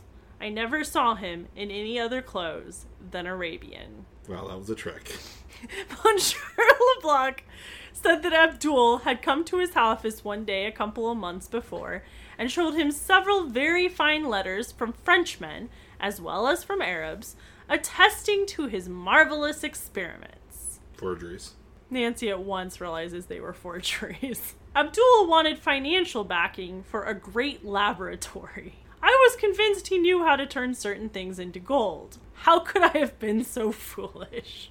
I don't think anyone can answer that question for you, LeBlanc. That's a really good question. I don't know how you could know if you... I want backing for alchemy is up there with I'd like to sell you a bridge. You know, you should know this one. Mr. Drew remarked, that explains the large quantity of uncut diamonds you bought recently. Yeah, it does. The Frenchman looked surprised but did not comment. Nancy spoke up. Also, you figured that diamonds would replace gold as the world standard. Precisely. I realize now that my self-interest is unforgivable. It was neither patriotic nor humanitarian. Instead, I've been unforgivably greedy. Does it count as insider trading if what you know is that a supervillain is about to tank the world's economy? Thank you for showing me up. This has been a great lesson to me, and I shall certainly make amends for it. This is definitely the apology of a man who has not been ruined by the results of his actions. He clearly still has money. So he explains that Abdul Ramos knew a great deal about astrology and the magic of numbers. He convinced me that on the 9th, 18th, and 27th days of each month, new secrets were revealed to him, and he threatened to announce his discoveries to the world. I feel like it sounds more like he knew about the magic of gullibility. The fact that he had access to a multiplication table doesn't mean he had special knowledge of the number 9. All I can say is I am very sorry. I was foolish to let that man control me and cause so much worry. He shook his head sadly. Am I stupid? I will be glad to cooperate in any way. Everything seems to be going as planned. They're in their little hiding places. Them and a small battalion of police behind the barrels. Yeah, these are big barrels. In enters Monsieur LeBlanc. Ah, I see you were on time, Monsieur, he said smugly with a little bow. The financier reached into his pocket and brought out a roll of bills. He did not hand them over at once, however, saying, "Do you agree to a waiting period in return for this?" "Have I not always kept my word?" Abdul said haughtily. Not even his name. Why? "How much more time do you wish before I reveal my great work to the world?" he asked. "At least a week," Monsieur LeBlanc replied. "A week," Abdul repeated and began to walk around the room. LeBlanc knows that there's about to be an arrest. Mr. 9 knows that they're hiding to arrest him. Who is this negotiation for? So he goes, and they think he's gonna leave. The in-group could see him reach, and heard something click. Nancy wondered if he had used a secret latch to lock the door, and why. Were they all in danger, Carl? Hard to say. Suddenly, he gazed at the fire, and with a brisk movement, picked up a small sack from a bench. He hastened to the rear door, opened it, and whirled about. His eyes held a menacing gleam. "LeBlanc!" he cried out. "You have double-crossed me!" I love when a villain accuses their victim of double-crossing. Double-crossing to report the guy. Yeah. Like, I might have made you a victim, but you double-crossed me. Yeah, if we were on the same side, you were scamming me. LeBlanc, you have double-crossed me. I know you have spies hiding in this room, because I followed you to the Bartows. But I shall not be caught. Every one of you shall perish. Without warning. I mean, I think that was a warning. That was a pretty big warning. The Arab threw the sack onto the furnace grate. Not an Arab. Then backed out, slammed the door, and bolted it from the other side. So we've got a bag of who knows what on a fire in an unventilated subterranean laboratory. Locked both doors. It's bad. It took but a fraction of a second for Nancy and the others trapped in the laboratory to realize the danger they faced. The sack hurled onto the furnace might explode at any moment. Or anything. Who knows what's in there? Officer Beaumont jumped from his hiding place and made a grab for the bag. Fortunately, it had not yet ignited. He dropped it into a pail of water. Nancy exclaimed, "We mustn't let that awful man Abdul get away!" Not his name. You know that. But they were still prisoners. Nancy collected her wits. First, she thanked Beaumont for saving them all. Oh, good. You know what? First things first. He shrugged this off and said, "We will have to break down the door and go after that crazy fool." When trapped in this laboratory, instead of throwing together some chemicals to make an acid, instead of knowing a way to pick a lock, instead of anything Nancy Drew could do to have autonomy in this moment, very disappointing to me. Setting up Louis Albert as very brilliant. He's finally a match for Nancy, and therefore he's able to actually trap her. Which is fine, but which is great, actually. But what a triumph it would have then been if she'd thrown some of his charcoal and mercury together and turned the door into gold. I don't know. I don't even know. I'm no chemist, right? Monsieur Leblanc, meanwhile, had collapsed and was lying on his back, apparently unable to get up. Sure. Bess is the only one who's noticed this and is trying to get some fresh water to revive him. She uses some of her perfume. So yeah, the two policemen and Mr. Drew knock down the door. Nancy tries to follow the police officers, but Carson says, "Let those lawmen handle the job." The arrests happen off screen, Nancy. Beaumont was right when he called the faker crazy. No telling what he'll do. Mm-hmm. So Carson's with you. He thinks he's It was gone a mercury little poisoning, mad. yeah. The young sleuth became agitated at the delay, but only 10 minutes had elapsed when they heard footsteps and voices in the corridor. Louis Aubert and the grayish blonde woman have been captured. "She was the one who was singing the madrigals," Nancy exclaimed. The woman is going, "My husband is a great scientist. He could not do anything wrong." She is completely in the dark. I mean, she does not know. She's a real LeBlanc about all this. She's like the first wife that truly did not know what was going on, and she's still kind of treated like a criminal. "We'll see about that," said Officer Beaumont. "Anybody who wears a disguise and cheats people out of money by pretending he can turn almost anything into gold has a lot to answer for." That's a very specific way to feel, but you're right. Carew added, "To say nothing of threatening lives." Oh yeah! Madame Aubert said no more. Oh shit, that does sound like my husband. At first, Louis will not say anything. It is Louis Aubert, by the way. Surprise! At first, he will not say anything. But then, the would-be scientist broke down and admitted to engineering the holdup of Monsieur Leblanc, as well as practically all of the other charges against him. Bess, proud of Nancy's sleuthing, said, "He has confessed to just about everything you suspected him of, even the canoe incident, and to hiring 2 boys to follow us and get information." I know that is. During this entire interrogation, as he reveals that he did do everything, that he threatened Nancy, that he sent helicopters to her house, that... You remember that one time there were snails on the menu? That was me. I made that happen. His wife had been sitting on a bench, pale with shock. She kept daubing her eyes with a handkerchief and murmuring, "I knew nothing about this." Yeah. Nancy went over and sat down beside the distraught woman. The young sleuth had not forgotten she had a mystery of her own to solve. Jeez. It's another moment where you're like, oh, Nancy's gonna have a heart and be comforting. No, we haven't touched our 99 Steps mystery. I'm a friend of Mrs. Josette Blair. You were her governess many years ago. She has a recurring dream that frightens her. We thought perhaps you could explain the meaning of it. The woman looked puzzled. I haven't seen her since she was 3. Yeah. 30 years ago. The dream dates back to that time. Yeah. The woman began to weep out loud. In a way, Louis was responsible for this. I suppose he has always mesmerized me. He was apparently a guest of Mrs. Blair's parents. While he was there staying at the chateau, the governess fell in love with him. As it was not considered proper for a guest and an employee to date, we had to meet secretly. Sure. Louis shows her this alchemy lab that he's created under the ground in these rooms. That he's had for, 30 years. Giant red flag, I think. Second date, underground subterranean laboratory. It became their meeting place. One day, she has no choice, apparently, but to bring Josette along. It's hard for a nanny to find a babysitter. Sometimes you gotta bring your 3-year-old along, yes. Even at the time, Louis Albert is so paranoid and so afraid someone will find his laboratory. They blindfold this poor little 3-year-old.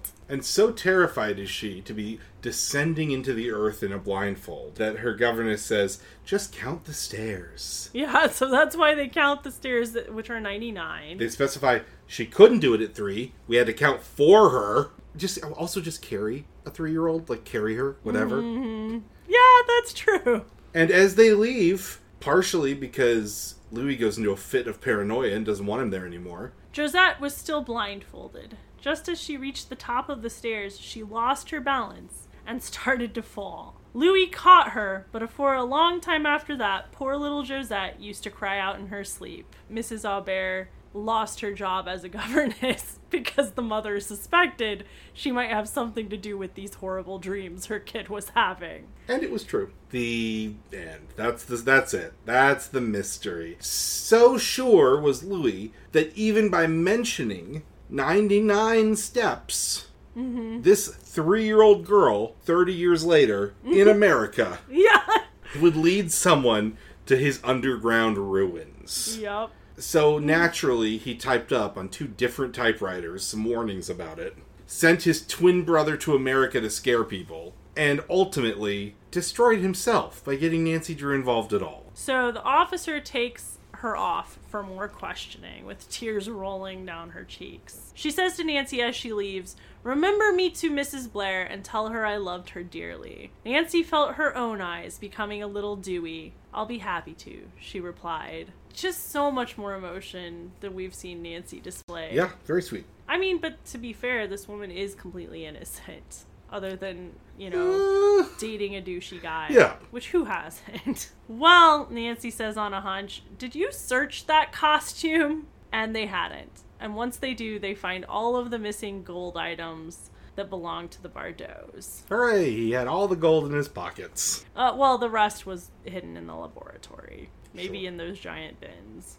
Everyone looked at Nancy admiringly. The officers shook their heads, and Beaumont commented, "Mademoiselle Drew, vous êtes merveilleuse." George grinned. "In other words, Nancy, you're the greatest." Oh. Boy, I don't even know if Nancy's ever going to have a chance to do a mystery like this ever again. Her words were to prove true again when Nancy met her next challenge in The Clue in the Crossword Cipher. It's going to be nice for Nancy to stay home for one of these. I wanted to see Nancy just solve a Sunday crossword. Nancy beckoned the others to precede her from the laboratory. Smiling, they all exchanged knowing glances. The young sleuth wanted to be the one to close the door to the mystery of the 99 steps. They knew she was doing a thing. That is so abstract. I would not have had any clue. I would have been the only clueless person just derping up the steps. No, I insist, Nancy. You can go in front of me. Nancy, go ahead. I'll shut the door for you if you want me to. Oh. Well, it's true in French as it is in English. Mon oui, Carl. Je m'appelle Hope. Ah. I know it. Go Wildcats!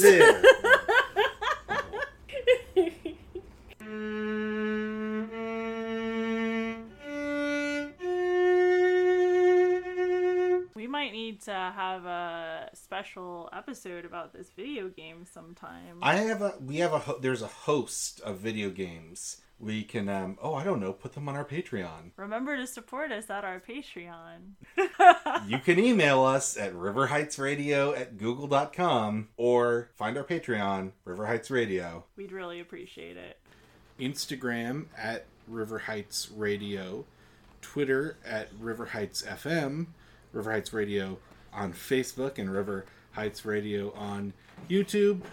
And give us a review or 5 stars on Apple Podcast or Spotify or Stitcher or wherever you're listening. Yeah, if you listen this far, I mean, why not? We actually put a lot of hours into